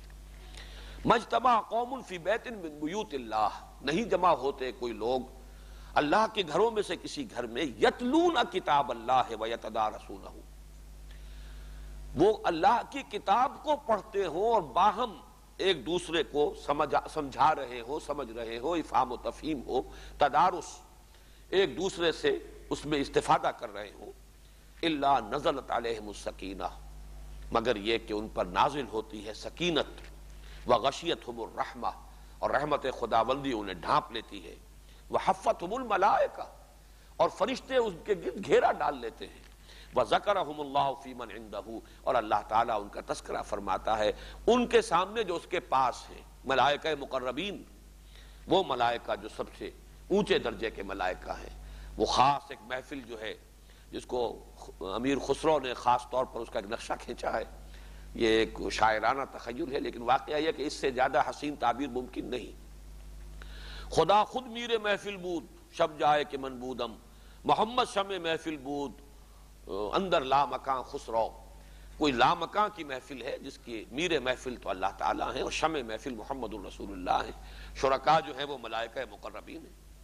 تو اس محفل میں تذکرہ کرتا ہے اللہ تعالیٰ فی من عندہ، جو اس کے پاس ہے، ان کے پاس، کہ میرا فلاں بندہ، میرے فلاں بندے اس وقت سارے کام کاج چھوڑ کر، اپنے آرام کو تج کر میری کتاب کو پڑھنے، پڑھانے، سیکھنے، سکھانے، سمجھنے، سمجھانے کے لیے جمع ہے. مجتمع قوم فی بیت من بیوت اللہ یتدارسون، یہاں پر وہ مصر رہے کافی دیر تک. یتدارسون العلم ہے وہاں، وہ یہ تم قرآن مجید کے درس کی محفل کے اوپر اس کا انطباق کر رہے ہو. پھر میں نے جب کتاب کھول کر دکھائی تو وہ بھی حیران ہوئے کہ کیا وجہ ہے کہ حدیث ہم پڑھتے رہے ہیں اور 100 مرتبہ اس مقام سے میں گزرا ہوں گا، لیکن ذہن میں چونکہ قرآن مجید کی طرف ارتکاز توجہ اس درجے رہا نہیں، اس لیے وہ علم کا ایک خانہ اپنے ذہن میں خانہ کھولا ہوا ہے اور وہیں پر انسان اپنے ذہن ہی کو ریڈ کرتا ہوا نکل جاتا ہے. اس کی بہت بڑی مثال تھی جو میرے سامنے آئی. جیسے کہ اس سے پہلے بھی میں نے عرض کیا ہے، جو احادیث کہ جو ہمارے اس وقت کے مذہبی فکر کے ساتھ مناسبت نہیں رکھتی ہیں مشکات شریف کی. اور مشکات شریف جو ہے وہ علم حدیث کا گویا کہ وہ تو پرائمر ہے، سب سے پہلی کتاب جو پڑھائی جاتی ہے. وہ دورہ حدیث جو ہے تکمیلی درجہ وہ تو بعد میں آئے گا، لیکن موقوف علیہ جس کو کہتے ہیں اس میں بھی مشکات شامل ہے. اس کے بغیر تو گویا کہ کسی درجے میں بھی تعلیم دین کا کوئی مرحلہ طے ہوتا ہی نہیں. لیکن اس کے بھی الفاظ فرمایا کہ بڑے نامانوس الفاظ ہیں، حالانکہ مشکات کی روایت. اسی طرح کا واقعہ یہ جو میں ذہن میں آ گیا. مجتمع قوم فی بیت من بیوت اللہ یتلون کتاب اللہ ویتدارسونہ بینہم الا نزلت علیہم السکینۃ وغشیتہم الرحمۃ وحفتہم الملائکۃ وذکرہم اللہ فی من عندہ. اب یہاں پر نوٹ کر لیجئے کہ یعلم الخیر، اس کی بھی گویا کہ شرح اس حدیث کی روشنی میں کی جائے گی. خیر کا سکھانا، حکمت کی تعلیم، لوگوں کو خیر کی تعلیم دینا، یہ سب گویا کہ تفقہ دین میں اس کے لیے سر فہرست ہوگا یہ یتلون کتاب اللہ ہے، یتلون کتاب اللہ ویتدارسونہ بینہم. اب 2 حدیثیں اور ہیں چھوٹی چھوٹی، جن میں سے ایک میں تو بہت بڑی بشارت بھی ہے اور اس کے اندر مضمر ایک تنبیہ بھی ہے، اور دوسری جو ہے وہ خالص تنبیہ والی اور انذار والی حدیث ہے. دارمی نے اور طبرانی نے اور خطیب نے حضرت حسن بصری رحمۃ اللہ علیہ سے یہ بھی مرسل ہے، یعنی یہ کہ کوئی تابعی اگر براہ راست حضور کی طرف کسی قول کو منسوب کرتا ہے، درمیان میں صحابی کا نام نہیں لیتا، اس کو کہتے ہیں حدیث مرسل۔ تو یہ حضرت حسن سے مرسلاً روایت ہے، من جاءہ الموت وهو يطلب العلم ليحيي به الاسلام فبينه وبين النبيين درجة واحدة في الجنة۔ جس شخص کو موت آئی اس حال میں کہ وہ ابھی علم کے حصول میں مشغول تھا، لیکن اس کا مقصد تھا اسلام کو زندہ کرنا، احیاء اسلام، حصول علم کا مقصد یہ ہو۔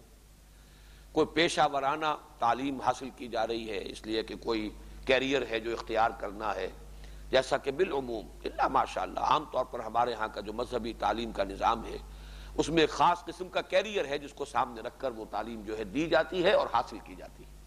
وہ کیریئر نہ ہو، کوئی مناصب کا حصول پیش نظر نہ ہو، جیسے کہ اگلی حدیث کے اندر بہت ہی کھل کر بات آ جائے گی کہ اور کون کون سے مذموم مقاصد ہو سکتے ہیں جن کے تحت کے دین کا علم حاصل کیا جاتا ہو یا جا سکتا ہے۔ لیکن یہاں پہ اس کو نوٹ کر لیجئے کہ مثبت طور پر جو بشارت آ رہی ہے اس میں شرط یہ ہے کہ یطلب العلم لیحیی بہ الاسلام، وہ تحصیل علم میں لگا ہوا ہے اس مقصد کی خاطر کہ احیاء اسلام کا کام کرے گا، جد و جہد کرے گا۔ ظاہر بات ہے دین سیکھے گا تو آگے سکھائے گا۔ دین زندہ کیسے کیا جائے گا اگر اس کا علم ہی مر چکا ہو؟ اس علم کو پہلے خود اپنے اندر زندہ کرنا ہے، پھر لوگوں کے اندر اس کو پھیلانا ہے۔ تو فرمایا جو شخص اس کام میں لگا ہوا ہے، ابھی وہ تحصیل علم سے فارغ نہیں ہوا اور موت آ گئی، تو فرمایا بینہ و بین النبیین درجۃ واحدۃ فی الجنہ، تو اس کے اور انبیاء کے درمیان جنت میں صرف ایک درجے کا فرق رہ جائے گا۔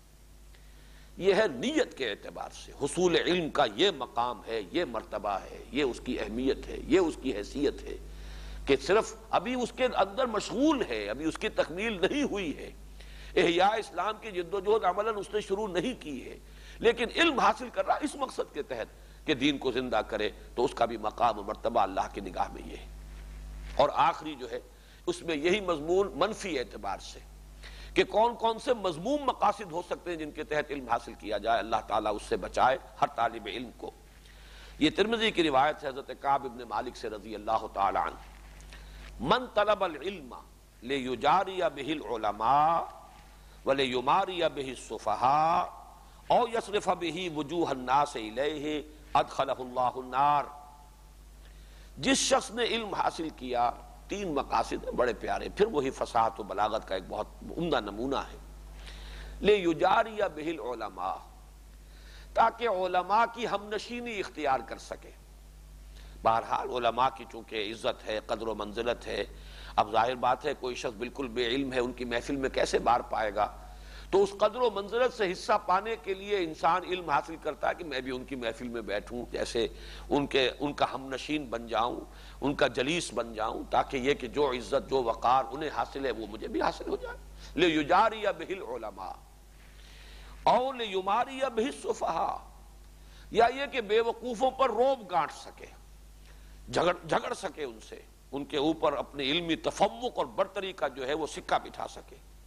یہ دوسرا وہ مذموم مقصد، عوام کے اوپر روب ڈالنے کے لیے اور اہل علم کی مجلس میں بار پانے کے لیے۔ او یصرف بہ وجوہ الناس الیہ، یا یہ کہ مقصد یہ ہے کہ لوگوں کے چہروں اور توجہات کو اپنی طرف مرکوز کر لوں، میں مرجع خلائق بن جاؤں، لوگ میرے ہاتھ چومنے لگیں، لوگ میرے سامنے ادب کے ساتھ بیٹھیں، زانوئے تلمس طے کریں۔ اور یصرف بہ وجوہ الناس الیہ، لوگوں کے چہروں کو توجہات کو اپنی طرف منعطف کرانے کا اسے ذریعہ بنا رہا ہو۔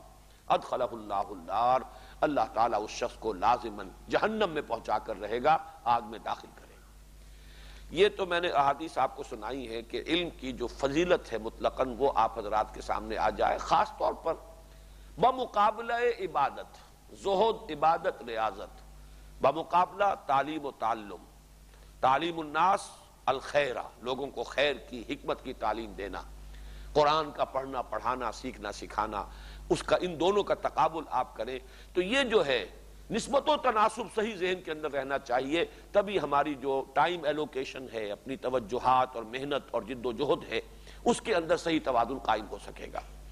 اب دوسری بات، جیسا کہ میں نے عرض کیا کہ آج کا جو میرا یہ وقت میں لے رہا ہوں بطور ایک تتمے کے، وہ ہے علم کی اقسام۔ اس کے اعتبار سے چونکہ میں بار بار یہ عرض کر چکا ہوں کہ یہ رکوع جو ہے چوتھا رکوع سورہ بقرہ کا، یہ میرے نزدیک اہم ترین مقام ہے اس موضوع پر، تو ایک گویا کہ نگاہ بازگشت ہم ڈال رہے ہیں اقسام علم پر۔ اس میں چند چیزیں جو میں نے یہاں درج کی ہیں وہ اس لیے تاکہ تیزی کے ساتھ ہم گزر جائیں۔ ایک تو بڑا پرانا حکیمانہ مقولہ ہے اور اغلباً یہ ابن خلدون کا قول ہے، العلم و علمان، علم الابدان و علم الادیان۔ علم دو ہے، دو قسم کے علم ہے، علم کی دو قسمیں ہیں۔ ایک علم الابدان، بدنوں کا یا اشیاء کا یا چیزوں کا، باڈیز کا علم، ظاہر بات ہے فزیکل آبجیکٹس، فزیکل باڈیز، ان کا علم۔ اور دوسرا علم الادیان، دین کا علم، اوامر و نواہی، خیر و شر کا علم، اس کی پہچان۔ سورہ بقرہ کے چوتھے رکوع میں واقعہ یہ ہے کہ اسی کے حوالے سے ہم کہہ سکتے ہیں، ذہن میں اس کا ایک ربط قائم کر سکتے ہیں، ایسوسیشن، مینٹل ایسوسیشن۔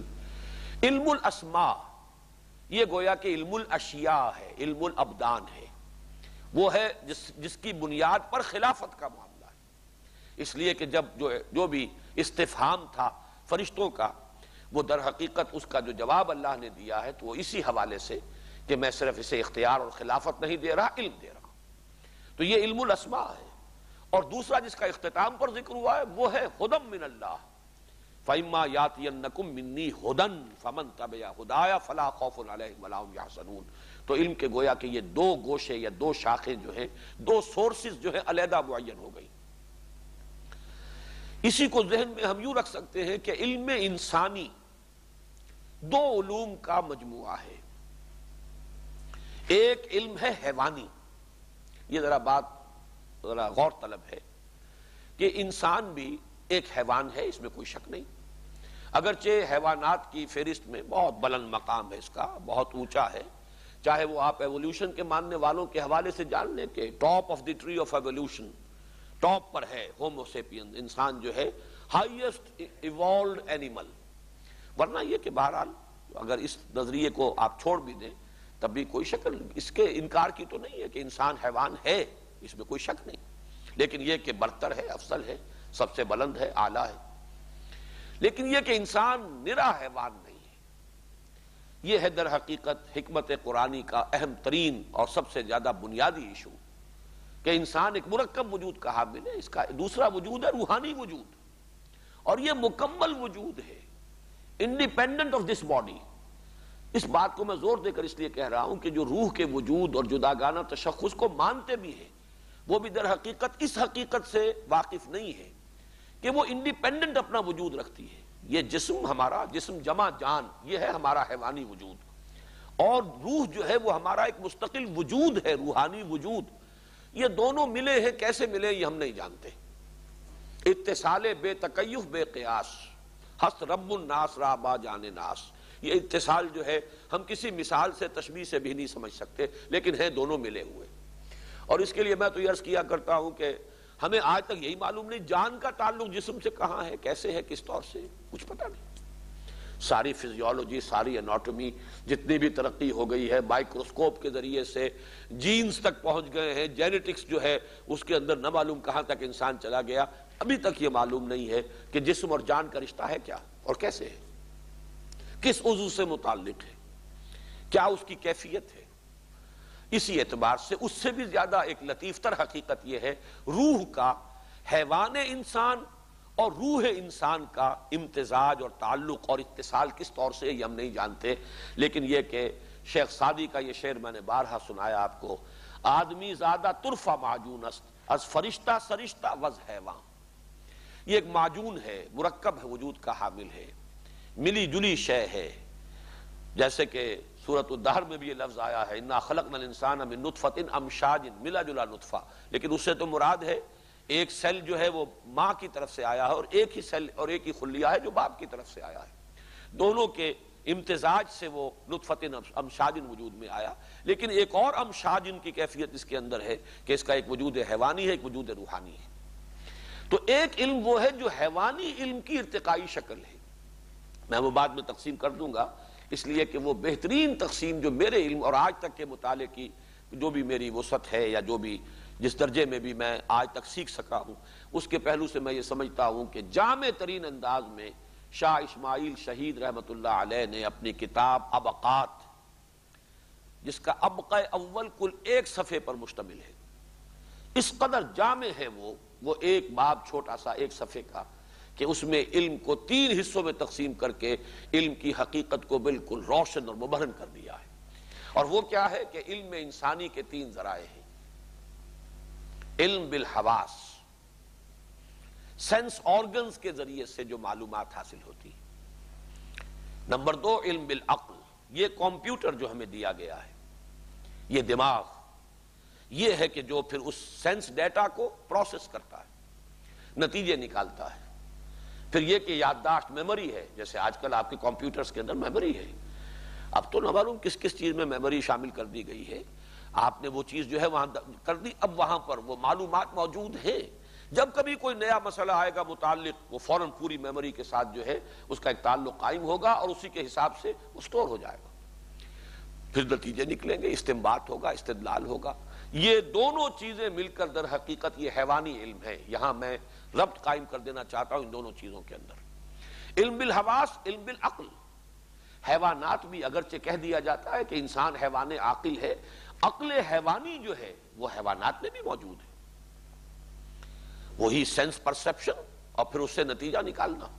میں نے بارہا ایک سادی سی مثال دی ہے اس لیے کہ وہ میری اپنی آبزرویشن تھی۔ ایک کیڑا ایک خاص رخ پر جا رہا تھا، میں نے اس کے آگے ایک تنکا رکھ دیا، اس نے اپنا رخ بدل لیا، گویا کہ سینس پرسپشن ہے اس کے اندر، اس نے محسوس کیا ہے کہ کوئی رکاوٹ ہے اور اس رکاوٹ سے مجھے بچنا ہے، فیصلہ کیا ہے، ریزننگ ہے، اس نے ڈائریکشن چینج کی ہے اور ریزننگ کے بغیر نہیں ہے۔ پھر یہ کہ میں نے دوبارہ اس رخ پر بھی رکھ دیا، پھر اس نے اپنا رخ بدلا، 3-4 مرتبہ کے بعد پھر اس نے اس تنکے کے اوپر سے اس کو کراس کیا اور گزرا اس کے اوپر سے، معلوم ہوا کہ ڈیسیژن، فیصلہ اس حد تک کہ یہ رکاوٹ جان نہیں چھوڑ رہی، لہذا I have to overcome it۔ اب یہ فیصلہ جو ہے، یہ سارا استدلال، استنتاج، یہ سارا جو ہے اس سے نتیجہ نکالنا، پھر اس پر عمل کرنا، اسی کو آپ 1000 سے لاکھ سے کروڑ سے ضرب دے لیجئے تو انسان کا بھی جو یہ کمپیوٹر بہت ڈیولپڈ ہے، اس میں کوئی شک نہیں، لیکن یہ برین، یہ جو بھی دماغ ہے، یہ تو حیوانات کے اندر موجود ہے، سینٹرل نروس سسٹم پورا کا پورا ان کے اندر موجود ہے، ان کے اندر سینسیشنز بھی ہیں، ان کے اندر پھر فیلنگز بھی ہیں، پھر ان کے اندر فیصلے کرنا اور کوئی نتیجے نکالنا، اس نتیجے پر پھر عمل کرنا، جیسا کہ سادہ سی مثال سے میں نے واضح کر دیا ہے۔ ہمارا سارا علم انسانی جو ہے یا علم حیوانی ابھی میں کہہ رہا ہوں، جو ایک رخ ہے ہمارے علم کا، اس کا سارا جو ہے بنیاد انہی 2 چیزوں پر ہے، اور یہ علم یقیناً انسان میں بہت ترقی کر گیا ہے، لیکن یہ ابھی ایک ہی شعبہ ہے علم کا۔ تیسرا جو ہے سورس علم کی، جو شاہ اسماعیل شہید رحمت اللہ علیہ نے ابقات میں، اس کتاب کا تعارف میں نے پہلے بھی کرایا، آج پھر نوٹ کرا دوں۔ شاہ ولی اللہ دہلوی رحمت اللہ علیہ نے جو چھوٹے چھوٹے رسالے لکھے ہیں، فلسفہ اور تصوف کے جو بلند ترین اور مشکل ترین اور غامض ترین جو مسائل ہیں ان پر، سطعات، ہمعات، لمعات، چھوٹے چھوٹے رسالے، لیکن پڑھنا آسان نہیں، ان کا سمجھنا آسان نہیں ہے۔ تو یہ پوتے ہیں شاہ اسماعیل شہید، انہوں نے اپنے دادا کے ان رسائل کی تسہیل کے لیے اتنی موٹی کتاب لکھی یا ابقات، اور واقعہ یہ کہ اس کو بھی پڑھنا اور سمجھنا آسان کام نہیں، جب تک کہ قدیم منطق اور قدیم فلسفہ اس سے انسان واقف نہ ہو، عام آدمی کے لیے، جدید تعلیم یافتہ انسان کے لیے اس کتاب کا پڑھنا اور سمجھنا آسان نہیں۔ لیکن مجھ پر تو اس کی عظمت کا جو انکشاف ہوا اس ابقہ اول کو پڑھتے ہی کہ واقعہ یہ ہے کہ علم کی گہرائی، رسوخ فی العلم۔ تیسرا انہوں نے کہا ہے کہ علم بالقلب، یہ علم بالقلب، قلب چونکہ مسکن ہے روح کا، یہ ہے روح کے ذریعے سے جو علم حاصل ہوتا ہے، اور قرآن مجید اس پر گواہ ہے، وہ کہیں لفظ تعقل بھی کہتا ہے، لہم قلوب لا یعقلون بہا، ان کے پاس دل ہے اس سے تعقل نہیں کرتے، سمجھتے نہیں، لا یفقہون بہا بھی آیا ہے، لہم قلوب لا یفقہون بہا فتعقلون، تاکہ تم عقل سے کام لو، تمہارے دل ہوتے فیعقلون بہا، پھر اس سے وہ عقل جو ہے اس کو استعمال کرتے اور اس سے سمجھ حاصل کرتے۔ اسی طریقے سے فرمایا گیا کہ آنکھیں اندھی نہیں ہوتی، دل اندھے ہو جاتے ہیں، فإنها لا تعمل الابصار ولكن تعمل قلوب التي في الصدور، آنکھیں تو ابو جہل کی اندھی نہیں تھی، دل اندھا ہو گیا تھا۔ دل سے مراد وہی روح ہے، اس لیے کہ انسان مرکب ہے، مرکب اس کا ایک وجود حیوانی، اس کے علم کے دو شعبے ہیں، علم بالحواس، علم بالعقل۔ یہ حیوان میں بھی ہے لیکن انسان میں یہ بہت ڈیولپڈ ہے، اور یہ جو چاہے ہمارے سینس آرگنز زیادہ ڈیولپڈ نہیں ہے لیکن یہ جو کمپیوٹر برین کا ہے یہ بہت ڈیولپڈ ہے، یہ سپر کمپیوٹر ہے، اور اس کا تو واقعہ یہ ہے کہ اس کی گہرائی کو اور اس کے تمام پہلوؤں کو آج تک انسان سمجھ نہیں سکا ہے، کیا کیا کچھ امکانات اس کے اندر ہیں، یہ سپر کمپیوٹر۔ لیکن دوسرا گوشہ جو ہے روح انسانی، جس کا مسکن ہے قلب، وہ روح انسانی دیکھتی بھی ہے لیکن ان آنکھوں کے ذریعے نہیں، اس کا دیکھنا ڈائریکٹ ہے، وہ سنتی بھی ہے لیکن ان کانوں کے ذریعے سے نہیں، اس کا یہ سننا جو ہے وہ بھی براہ راست ہے، پھر وہ سوچتی بھی ہے لیکن اس کی سوچ، اس کا تعقل اس دماغ کے تعقل سے بالکل جدا شے ہے۔ یوں سمجھیے کہ ہم کہہ سکتے ہیں کہ انسان میں دو عقلیں ہیں جو اللہ نے رکھی ہیں، ایک عقل حیوانی ہے جس کا تعلق اس دماغ کے ساتھ ہے، اس برین کمپیوٹر کے ساتھ ہے، اور ایک عقل روحانی ہے جس کا تعلق قلب کے ساتھ ہے، اس لیے کہ قلب جو ہے وہ مسکن روح ہے۔ اس کے بعد ذرا یہ دوسرا جو میں نے کچھ تقسیم کی ہے، بہت تھوڑا وقت رہ گیا ہے لیکن میں یہ چاہتا ہوں، یہ کارڈ بھی میں آپ حضرات کے لیے اس کی کروا دوں گا کاپیز۔ میں نے یہ دو خانے علیحدہ علیحدہ قائم کیے ہیں، اس کو ذہن میں رکھیے، علم بالحواس جمع علم بالعقل۔ یہ ہے در حقیقت وہ انسان کا حیوانی علم، اور دوسرا ہے اس کے مقابل میں علم بالقلب یا روح، علم بالروح، اور اسی کے لیے دوسرا لفظ ہے وحی، اس کی وضاحت ابھی مزید ہو جائے گی۔ یہ جو دو علم ہیں، ان سے جو کچھ انسان حاصل کرتا ہے علم بالحواس اور علم بالعقل سے، اس کے بھی پھر دو شاخیں نیچے ہیں۔ پہلا ہے سائنس، فزیکل آبجیکٹس کا علم، مادی علم، آنکھوں نے دیکھا، کانوں نے سنا، دماغ نے نتیجہ نکالا، اس کو کہیں درج کر لیا، پھر اور مزید آبزرویشن، مزید سینس ڈیٹا کلیکٹ کیا گیا، پھر نتیجہ نکالا۔ سائنس ٹیکنالوجی، اور سائنس اور ٹیکنالوجی اور اس کی پھر بے شمار شاخیں ہیں جو بڑھتی چلی جا رہی ہیں۔ کبھی فزکس ایک مضمون کا نام تھا، اب نہ معلوم سینکڑوں شاخیں ہو چکی ہیں، کبھی کیمسٹری ایک مضمون ہوتا تھا، اب اس کی نہ معلوم کتنی شاخیں ہو چکی ہیں۔ اس اعتبار سے شاخ در شاخ، اور یہ علم ہے انسان کا، یہ علم الاسماء جو حضرت آدم علیہ السلام کو دیا گیا، یہ اس کی ایکسفولیشن ہے، یہ اس کا ظہور ہے، یہ اسی کی توسیع ہے۔ یہ جیسے آم کی گٹھلی میں سے پورا آم کا درخت برآمد ہوتا ہے، اسی طریقے سے یہ پورا علم جو ہے وہ اس علم الاسماء جو حضرت آدم کو دیا گیا، یہ در حقیقت سب اس کا ظہور ہے۔ اور اس کے ضمن میں ایک لفظ میں نے نیچے لکھا ہے، اس کی شاخیں بے شمار اور اس کا عروج بے پناہ۔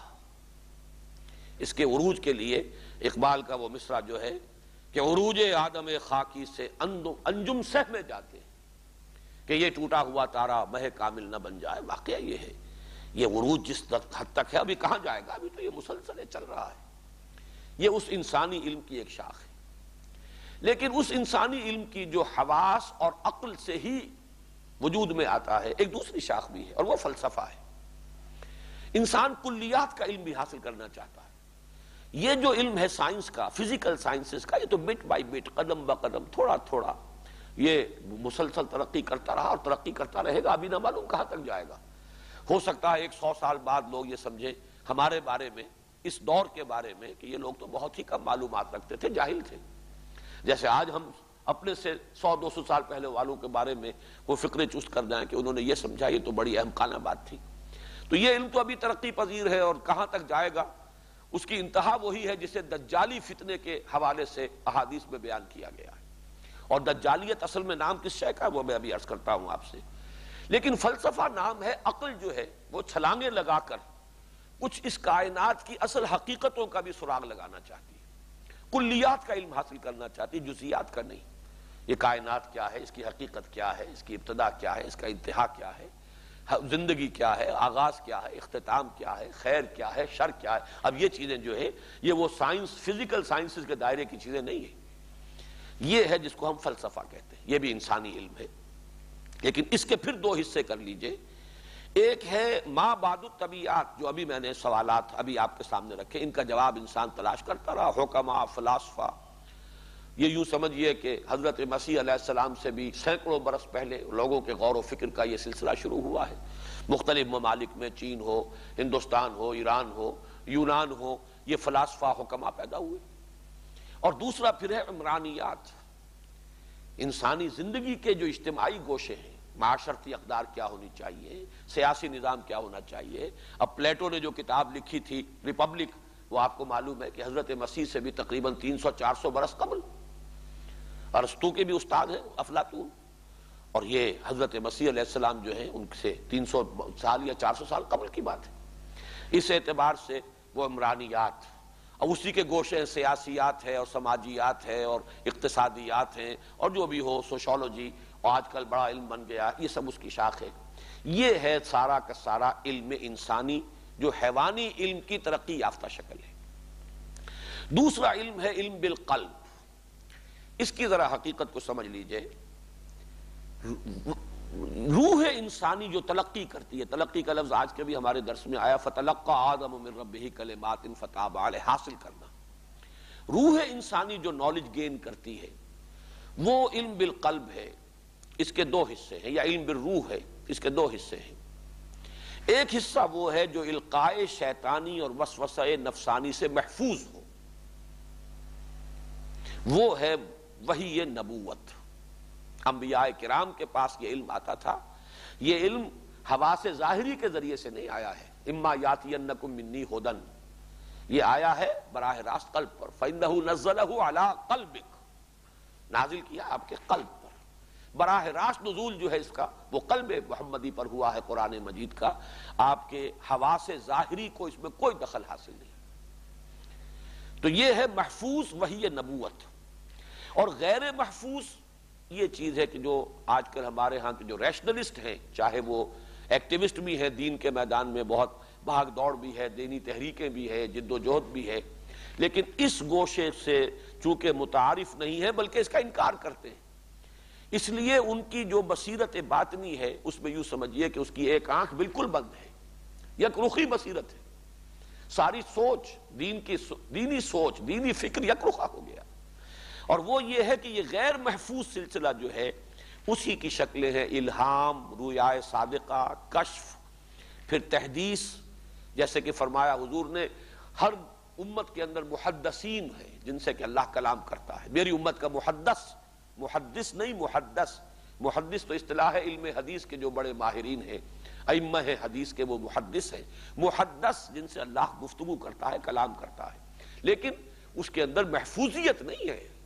ہو سکتا ہے اس میں القائے شیطانی بھی شامل ہو جائے، ہو سکتا ہے اس میں کوئی وسوسہ نفسانی بھی شامل ہو جائے، محفوظ نہیں ہے۔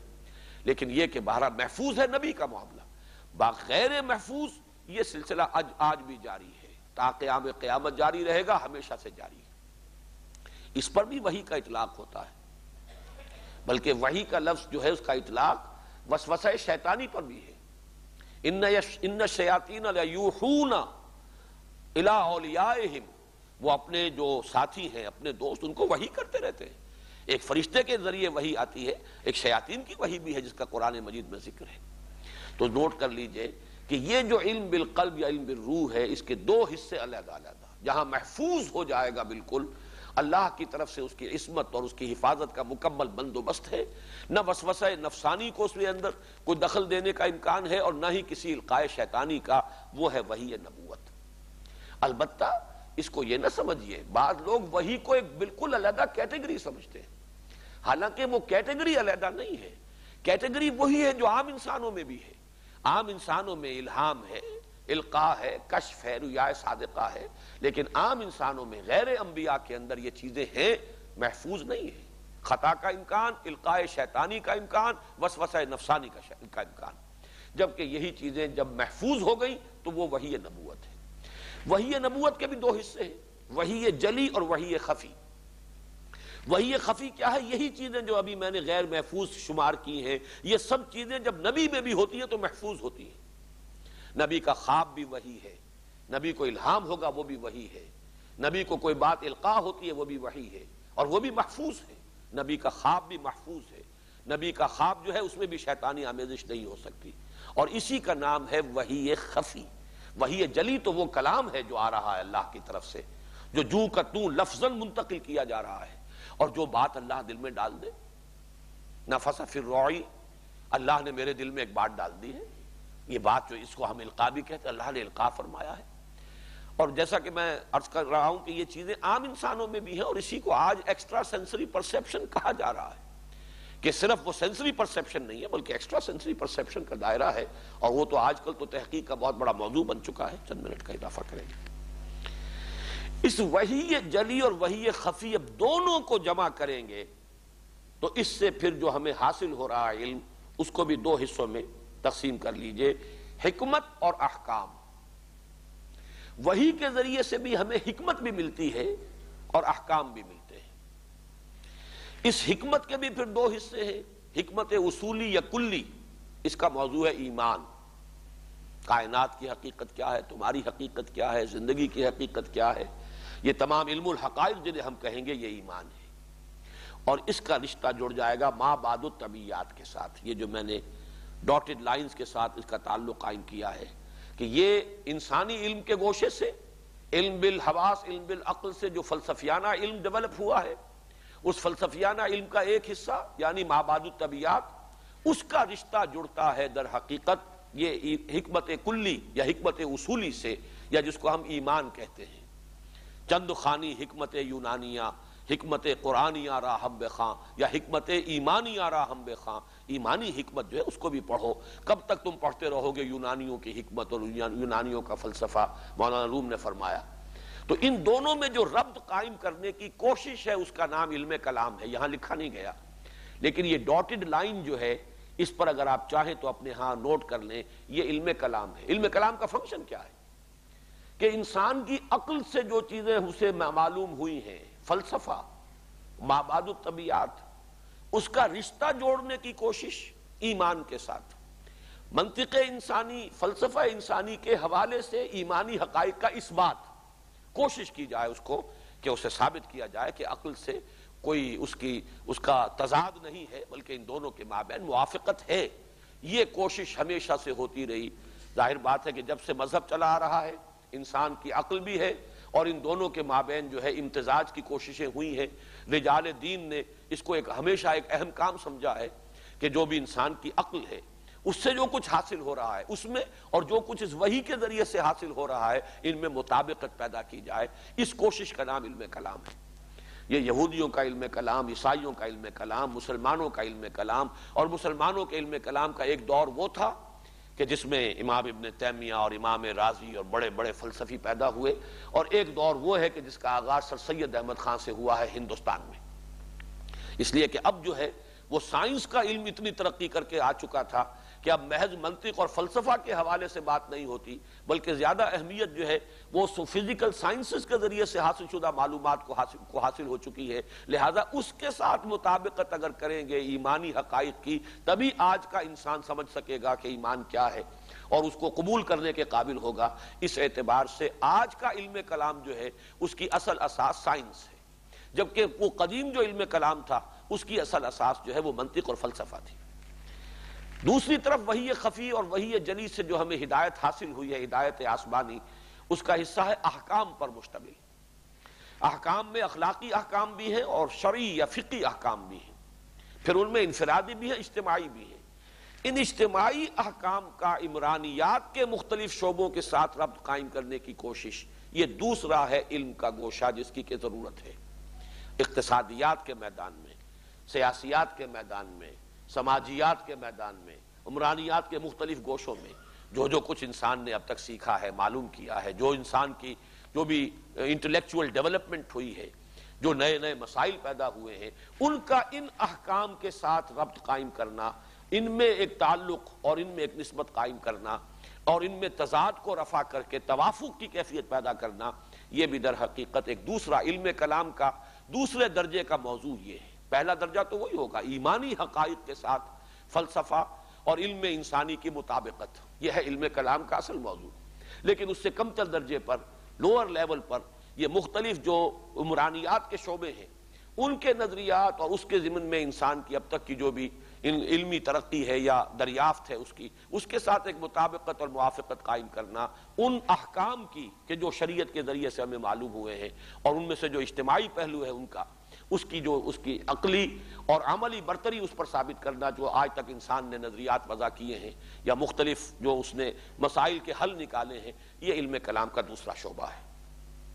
اب جو آخری بات کہنے کی ہے وہ یہ ہے کہ ان دونوں کو اس طرح نوٹ کر لیجئے کہ خلافت کی اساس وہ علم ہے، سائنس کا علم الاسماء ہے۔ یہ حقیقت جو ہے ذرا کڑوی ہے، آسانی سے سمجھ میں نہیں آئے گی عام آدمی جو ہے اس کو، لیکن جن حضرات نے میرے ان دروس میں شرکت کی ہے وہ اب اس کو نوٹ کر لیں۔ مولانا تھانوی کا بھی وہ قول دوبارہ ذہن میں تازہ کر لیجیے، خلافت کے اساس علم ہے، ریاضت، زہد اور عبادت نہیں ہے۔ ریاضت، زہد اور عبادت میں فرشتوں سے آگے کوئی نہیں بڑھ سکتا۔ اصل میں جو چیز انسان کو خلافت کا اہل جس نے ثابت کیا ہے وہ اس کا وہ علم ہے، لیکن علم وہ کون سا؟ علم الاسماء، علم ہدایت نہیں، وہ تو بعد میں تذکرہ آئے گا۔ فَإِمَّا يَأْتِيَنَّكُم مِّنِّي هُدًى فَمَن تَبِعَ هُدَايَ فَلَا خَوْفٌ عَلَيْهِمْ وَلَا هُمْ يَحْزَنُونَ۔ دوسری چیز کا، دوسرے علم کا تعلق جو ہے، یہ میں آج جرأت کر کے بات کر رہا ہوں، اس کا تعلق امامت سے ہے۔ خلافت مجرد اس علم کی بنیاد پر ہے، امامت کا تعلق اس دوسرے علم کے ساتھ ہے۔ اور اس کے لیے نوٹ کیجئے، حضرت ابراہیم سے کہا گیا انی جاعلک للناس اماما، حالانکہ حضرت ابراہیم کی کوئی حکومت کہیں قائم نہیں ہوئی، بلکہ ان کی نسل میں بھی کہیں جا کر بہت بعد میں جا کر وہ کوئی حکومتیں جو ہیں قائم ہوئی ہیں، ورنہ یہ کہ ان کو تو اللہ تعالیٰ نے امام الناس اگر بنایا ہے تو کس اعتبار سے؟ وہ علم ہدایت کے اعتبار سے، کہ یہ جو وحی کا سلسلہ ہے تمہاری ہی نسل میں چلے گا، تمہاری ہی شاخ میں چلے گا، یہ امامت ہے، اور یہ اس کا تعلق ہے اس علم کے ساتھ۔ شاہ ولی اللہ دہلوی نے اصل میں خلافت کو دو حصوں میں تقسیم کیا ہے، خلافت باطنی، خلافت ظاہری، یعنی حضور صلی اللہ علیہ وسلم پر نبوت کے ختم ہو جانے کے بعد خلافت ظاہری تو حکومت کی خلافت ہے، اور خلافت باطنی روحانی یا علمی خلافت ہے۔ یہ ایک عرصے تک خلافت راشدہ میں یہ دونوں خلافتیں جمع رہیں، اس کے بعد یہ خلافتیں تقسیم ہو گئی۔ حکومت جو ہے وہ حکومت کے حامل اور حکومت کے جو اہل تھے وہ کچھ اور لوگ بن گئے، اور جو پھر علم کے اور روحانیت کے اور حقائق کے جو امین بنے وہ کچھ اور لوگ ہو گئے۔ تو یہ تو ان کا ایک نظریہ ہے جو میں نے بیان کیا۔ میرے نزدیک اس کی بہتر تعبیر یہ ہوگی، خلافت در حقیقت متعلق ہے اس علم کے ساتھ، وہ پہلا علم، انسانی علم، دوسرے علم کے ساتھ نہیں، بلکہ وہ تو در حقیقت اس خلافت کے صحیح استعمال ہونے کے لیے ضروری ہے، ورنہ خلافت تو انسان کو عطا کی گئی ہے علم الاسماء کی بنیاد پر۔ یہ وہ حقیقت ہے جو اس دور میں سمجھتا ہوں، جیسے بعض اور پہلوؤں سے علامہ اقبال کی عظمت کا میں معترف ہوں، اس حقیقت کو بھی میرے علم کی حد تک اگر کسی نے سمجھا ہے وہ صرف اقبال ہے۔ یہی وجہ ہے کہ ریکنسٹرکشن میں اس قدر مشکل موضوع جو ہے انہوں نے چھیڑا ہے کہ مغربی تہذیب اور مغربی ثقافت جو ہے وہ بھی کل کی کل باطل نہیں ہے۔ ویسٹرن سویلائزیشن کا انر کور جو ہے وہ در حقیقت وہی شے ہے جو کہ دیکھو غور کرو، ان السمع والبصر والفؤاد کل اولئک کان عنہ مسئولا۔ یہ علم انسانی جو ہے اس کے وارث وہ بن گئے، انہوں نے اس کو بڑھایا، سمجھا، اس میں ترقی کی، اس میں آگے نکلے، انہیں غلبہ دے دیا گیا۔ زمین پر ان کا غلبہ ہے، استخلاف عملاً تو ان کے پاس ہے، غلط استعمال کر رہے یہ دوسری بات ہے۔ خلافت عرضی اس وقت ان کے پاس ہے، اختیار اور غلبہ تمکن ان کو حاصل ہے۔ یہ وہ پہلو ہے، اسی لیے میں نے اس کا پہلے بھی اقرار کیا، آج پھر اظہار کر رہا ہوں کہ حضرت عمر سے رضی اللہ تعالیٰ عنہ جو مسلم شریف میں روایت مروی ہے، اس پر ہمیشہ ذہن میں ایک خلجان رہتا تھا کہ اس کے الفاظ یہ ہیں کہ حضور نے فرمایا ان اللہ یرفع بہذا الکتاب اقواما ویضع بہ آخرین، اللہ تعالیٰ اب اسی کتاب کی بدولت اقوام کو اٹھائے گا، ابھارے گا، ترقی دے گا، باب عروج پر پہنچائے گا، اور اسی کتاب کو چھوڑنے کی وجہ سے ذلیل و خوار کر دے گا۔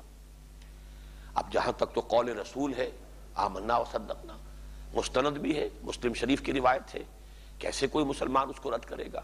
لیکن ایک خلجان تھا کہ اس کتاب کی بدولت تو نہیں یہ مغربی اقوام ابھری، یہ تو اس کتاب کو مانتی نہیں، یہ تو اسے تسلیم نہیں کرتی۔ کتاب والے جو ہے، چلیے ہم کہہ سکتے ہیں مسلمان تو اس لیے ذلیل و خوار ہو گئے کہ حقیقت میں کتاب والے نہیں رہے۔ خار از محجوری قرآن شدی، شکوہ سنجے گردش دوران شدی، مان لیا وہ زمانے میں معزز تھے مسلمان ہو کر، اور تم خار ہوئے تاریک قرآن ہو کر، تسلیم۔ لیکن دوسرا حصہ کیسے سمجھ میں آئے؟ ان اقوام نے کون سا اس کتاب کو مانا ہے؟ ان اقوام نے کون سے اس کتاب سے استفادہ کیا ہے کہ جس کی وجہ سے وہ اس وقت دنیا کے اندر بہرحال سربلند ہے، غالب ہے، تمکن اور غلبہ ان کا ہے؟ یہ ایک اشکال تھا، اور ریکنسٹرکشن کی اس بحث کو پڑھ کر ہی وہ حل ہوا کہ وہ بھی در حقیقت اس عمل کے اوپر عمل پیرا ہوئے ہیں، اس حصے پر ان السمع والبصر والفؤاد، انر کور جو ہے مغربی تہذیب کا وہ یہی ہے۔ توہمات کو اس نے ہٹا دیا، دور کر دیا، اپنے فکر کو، اپنے علم کو، اپنے نظریات کو حقائق و واقعات کے اوپر استوار کیا، ریئلٹیز، آبزرویشن۔ ان السمع والبصر والفؤاد، اور فؤاد کے لفظ کے بارے میں بھی ہمارے ہاں کافی یعنی اہل لغت نے اور مفسرین نے بھی کافی مختلف باتیں کہی ہیں، لیکن میرے نزدیک اب اس پر میں تقریباً مثبت طور پر حتمی رائے رکھتا ہوں کہ اس کا دل سے کوئی تعلق نہیں۔ فؤاد در حقیقت یہ برین کا کمپیوٹر ہے۔ فائدہ کیا ہے؟ آپ نے یہ چیز جانی، اس کا خلاصہ نکالیے، اس سے حاصل کیا ہوا؟ یہ آبزرویشنز ہیں، اس کا حاصل کیا ہے؟ فائدے سے فؤاد بنا ہے، قلب سے اس کا تعلق نہیں ہے۔ یہ ان السمع والبصر والفؤاد کل اولئک کان عنہ مسئولا، یہ اس انسانی علم کی بنیاد ہے۔ در حقیقت دیکھو، سنو اور انفر کرو، نتیجہ نکالو، استنباط کرو، اسی سے جو ہے استدلال کرتے ہوئے وہ منطق کے ذریعے سے اگلے نتائج تک پہنچو۔ پھر اور دیکھو، اور سنو، اور سمجھو، اور چکھو، اور سونگو، جو بھی سینس آرگنز ہیں، مزید معلومات حاصل کرو، اپنے علم کو اور ترقی دو۔ یہ سارا وہ برین کمپیوٹر ہے جو کام کر رہا ہے، یہ انسانی علم ہے۔ اور در حقیقت کس چیز کی نفی کی گئی ہے؟ وَلَا تَقْفُ مَا لَيْسَ لَكَ بِهِ عِلْمٌ، جس شے کے لیے تمہارے پاس کوئی علم نہیں ہے، علمی بنیاد نہیں ہے، اس کے پیچھے مت پڑو، توہمات کو رد کر دو، بات کرو آبزرویشن کی بنیاد پر۔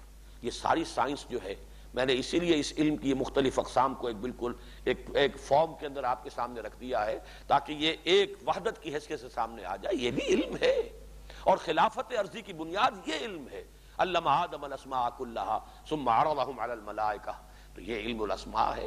اگر اس پر کسی نے محنت کی ہے تو در حقیقت وہ بھی گویا کہ قرآن مجید ہی پر عمل پیرا ہے، چاہے انہیں شعور ہے یا نہیں ہے، چاہے وہ تسلیم کرتے ہیں یا نہیں کرتے، چاہے اقرار ان کے ہاں ہے یا نہیں ہے، لیکن یہ کہ بالفعل یہ انر کور اس ویسٹرن کلچر کا اور تہذیب کا چونکہ یہی ہے، اسی لیے ان اللہ یرفع بہذا الکتاب اقواما ویضع بہ آخرین، ان کے مابین جو ہے وہ حضرت عمر رضی اللہ تعالیٰ عنہ سے مروی اس حدیث کی بھی پوری توجیہ جو ہے، جس پر میرا دل مطمئن ہے، وہ سامنے آ گئی۔ اب آخری بات آج کے درس کے سلسلے میں عرض کر رہا ہوں، دجالیت کیا ہے؟ یہ جو دو شاخیں علم کی جا رہی ہیں، اگر ہینڈ ان ہینڈ، ہاتھ میں ہاتھ دے کر برابر چل رہی ہوں تو علم اسماء یا علم اشیاء یا سائنس اور ٹیکنالوجی آسمان تک پہنچ جائے، کوئی حرج نہیں، کوئی خرابی نہیں، اس لیے کہ علم ہدایت ساتھ ہے۔ کیا کرنا ہے، کیا نہیں کرنا، کیا خیر ہے، کیا شر، کیا جائز ہے، کیا ناجائز، کیا بھلائی ہے، کیا برائی، وہ علم موجود ہے۔ یہ ایک بہت بڑا باٹ جو ہے ترازو کے اس پلڑے میں پڑا ہے، تو ادھر کتنا بھی اضافہ ہو جائے کوئی پرواہ نہیں۔ یہ علم مضر نہیں ہوگا، یہ علم نقصان دہ نہیں ہوگا، یہ انسان کے لیے مہلک نہیں بنے گا، لیکن جب ان میں بعد اور فصل ہو گیا، اس علم سے انسان نے نگاہیں ہٹا لی، اب یہ یک رخا، اسی لیے دجال کے ساتھ لفظ کانا جو ہے، کانا دجال، یہ ہمارے ذہن میں آتا ہے۔ وجہ کیا ہے؟ دو آنکھیں ہیں، یہ علم کے دو گوشے ہیں۔ سورہ بقرہ کے 4 رکوع کے شروع میں ایک علم ہے، علم آدم الاسماء کلہا، دوسرا علم اس کے اختتام پر ہے، فَإِمَّا يَأْتِيَنَّكُم مِّنِّي هُدًى۔ یہ دونوں علم دو آنکھیں ہیں، انسان اور انسانی، ان دونوں آنکھوں کو کھلا رکھے، ترقی کرے، راستہ دیکھے اور آگے چلے، تو اس کے اندر کوئی برائی نہیں، بھلائی ہی بھلائی ہے، خیر ہی خیر ہے۔ لیکن اگر ایک آنکھ کو بند کر دیا گیا، ٹھپ ہو گئی، وہیں سے منہ موڑ لیا گیا، اب جو ترقی ہو رہی ہے یہ فصل و بعد ہے ان دونوں کے مابین، جس نے اس سائنٹیفک ترقی کو دجالیت بنا دیا۔ وہی دجالیت ہے جس کی حدیث کے اندر آتا ہے کہ اتنا قابو یافتہ ہو جائے گا انسان، دجال کو اتنی قدرت حاصل ہوگی کہ وہ ایک ویرانے کو کہے گا کہ اس میں سے لہلہاتی فصلیں اگیں، اور وہ ویرانہ جو ہے وہ لہلہاتی فصلیں جو ہے وہاں اگیں گی۔ وہ حکم دے گا بارش ہو، اور بارش ہوگی۔ وہ انسان کو 2 حصوں میں کاٹ دے گا، پھر جوڑ دے گا، اور وہ ٹھیک ہو جائے گا انسان۔ یہ ساری جو قدرت ہے، جو ترقی ہو رہی ہے، رسل و رسائل کے ذرائع ایسے ہو جائیں گے کہ اس کی سواری، اس کا گدھا وہ ہوگا کہ جس کا ایک قدم مدینے میں ہوگا تو دوسرا یروشلم میں ہوگا۔ وہ جو اللہ تعالیٰ کی قدرت خصوصی سے ہوا تھا کہ سبحان الذی اسریٰ بعبدہ لیلا من المسجد الحرام الی المسجد الاقصی، وہ تو پھر ایک رات کی بات تھی اس آیت کے اندر کم سے کم، اگرچہ ہوا تو ہے چشم زدن کے اندر، راتوں رات لے گیا۔ یہاں پر آج آپ دیکھ لیجئے فاصلے ختم ہو چکے، ترقی انسان کی اتنی ہے، سائنس اور ٹیکنالوجی، ظاہر بات ہے کہ یہ کسی اور جگہ سے نہیں آئی ہے، یہ اللہ کی عطا کردہ استعداد ہے۔ یہ علم وہی تھا علم آدم الاسماء کلھا، جو آدم میں ودیت کر دیا گیا، جس کے لیے پورا ایپریٹس جو ہے وضع کر دیا گیا آدم کے وجود کے اندر، اس کے اندر ودیت کر دیا گیا، اسی کا ظہور ہے۔ لیکن اس کے ساتھ وہ علم ہدایت بھی اگر ساتھ ساتھ چلتا تو کوئی خرابی نہیں تھی۔ جب اس میں سے ایک شے کا سلسلہ رک گیا یا انسان نے اس کی طرف سے اپنی نگاہ پھیر لی، اب دوسری شے جو ترقی کر رہی ہے یہ دجالیت ہے۔ اور یہ جان لیجئے وہ دجال اکبر کا ظہور بھی اب کہیں دور نہیں ہے، اور اس کی جو بھی تفاصیل آئی ہیں احادیث کے اندر، میں سمجھتا ہوں کہ آج کے مسلمان کو ضرور ان کا مطالعہ کرنا چاہیے، تیار رہنا چاہیے ان امتحانات کے لیے۔ جیسا کہ کہا گیا ہے کہ انسانوں کے لیے ایمان پر قائم رہنا ناممکن ہو جائے گا، محال کے درجے تک پہنچ جائے گا۔ اس درجے غلبہ ہوگا اس کفر کا، اور اس کا رعب اور اس کی دہشت اتنی ہوگی کہ اہل ایمان جو ہے ایمان پر قائم نہیں رہ سکیں گے۔ ایک شخص صبح کو اگر مومن اٹھے گا شام تک کافر ہو جائے گا، شام کو مومن سوئے گا صبح کو کافر ہوگا۔ یہ کیفیات آنی ہے، ان کی خبریں احادیث کے اندر موجود ہیں، اور یہ علم انسانی جس حد تک پہنچ گیا ہے، اور چونکہ ڈائیورس کر دیا گیا اسے علم ہدایت سے، ایک گوشہ بند کر دیا گیا، اس لیے اس نے دجالیت کی شکل اختیار کی ہے۔ اور اس فتنہ دجال سے حضور نے بتایا کہ تمام انبیاء پناہ مانگتے رہے، اور خود آپ کی تو وہ ہمیں دعائیں ملتی ہیں، وَأَعُوذُ بِكَ مِن فِتْنَةِ الْمَسِيحِ الدَّجَّالِ۔ تو دجالیت کی حقیقت بھی آج سامنے آ گئی۔ علم کلام کیا ہے، ان دونوں علموں کے مابین ان کے گیپ کو برج کرنے کی انسانی کوشش علم کلام ہے۔ ذہن انسانی سے، علم انسانی سے فلسفہ اور مابعد طبیعت وجود میں آئے، وحی ربانی سے ایمانی حقائق سامنے آئے، ان دونوں کو باہم ایک دوسرے کے قریب لانے کی کوشش، مطابقت اور موافقت کی کوشش، یہ علم کلام ہے۔ ادھر سے احکام آئے جن کے اجتماعی احکام جو ہیں اجتماعی زندگی سے متعلق، ان کا تعلق اور ربط ان سوشولوجی کے مختلف شعبوں کے ساتھ قائم کرنا، یہ گویا کہ علم کلام کا ایک دوسرا درجہ ہے، اس سے کمتر درجہ ہے اہمیت کے اعتبار سے، لیکن ویسے آج کی دنیا میں اس کی اہمیت شاید پہلے سے بھی زائد ہو گئی ہے، اس لیے کہ یہ مسائل جو ہے خاص طور پر اقتصادی مسائل، آج کا انسان اقتصادی حیوان بن چکا ہے، اور اگر اس کے مسائل کو حل نہ کیا گیا، کمیونزم جو ہے وہ بھی فیل ہو چکا، دم توڑ چکا تقریباً۔ لیکن یہ ہے کہ اب انسان کدھر جائے گا؟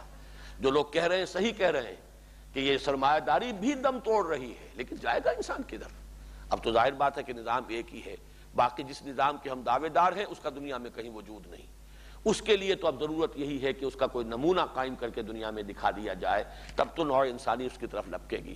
اور یہی وہ بات ہے جہاں سے میں نے شروع کیا تھا کہ ہمارے دینی تصورات میں جو تنزل اور انحطاط پیدا ہوا، وہ عمل میں سارا کا سارا زور عبادات پر، ساری گفتگو اس کے بارے میں، ساری نیکی جو ہے اس کا جو بھی ظہور ہوتا ہے انسان میں وہ عبادات کے اندر، ساری قوت اسی میں کھپ جاتی ہے۔ اصل وہ شے کہ وہ جو انسان کے اندر ایک تو علم کی اہمیت، علم میں ان دونوں شعبوں کی اہمیت، یہ نگاہوں سے اوجھل، پھر خاص طور پر عمل میں اجتماعی زندگی اور ایک عدل اجتماعی کا قیام، اس کی فرضیت کا تصور ہمارے ذہنوں سے نکل گیا ہے۔ اللہ تعالی ہمارے دینی تصورات کو اثر نو صحیح بنیادوں پر جامعیت کے ساتھ استوار کرے، اور جو اس کے عملی تقاضے ہیں انہیں پورا کرنے کی توفیق عطا فرمائے۔ اقول قولی ھذا واستغفر اللہ لی ولکم ولسائر المسلمین والمسلمات۔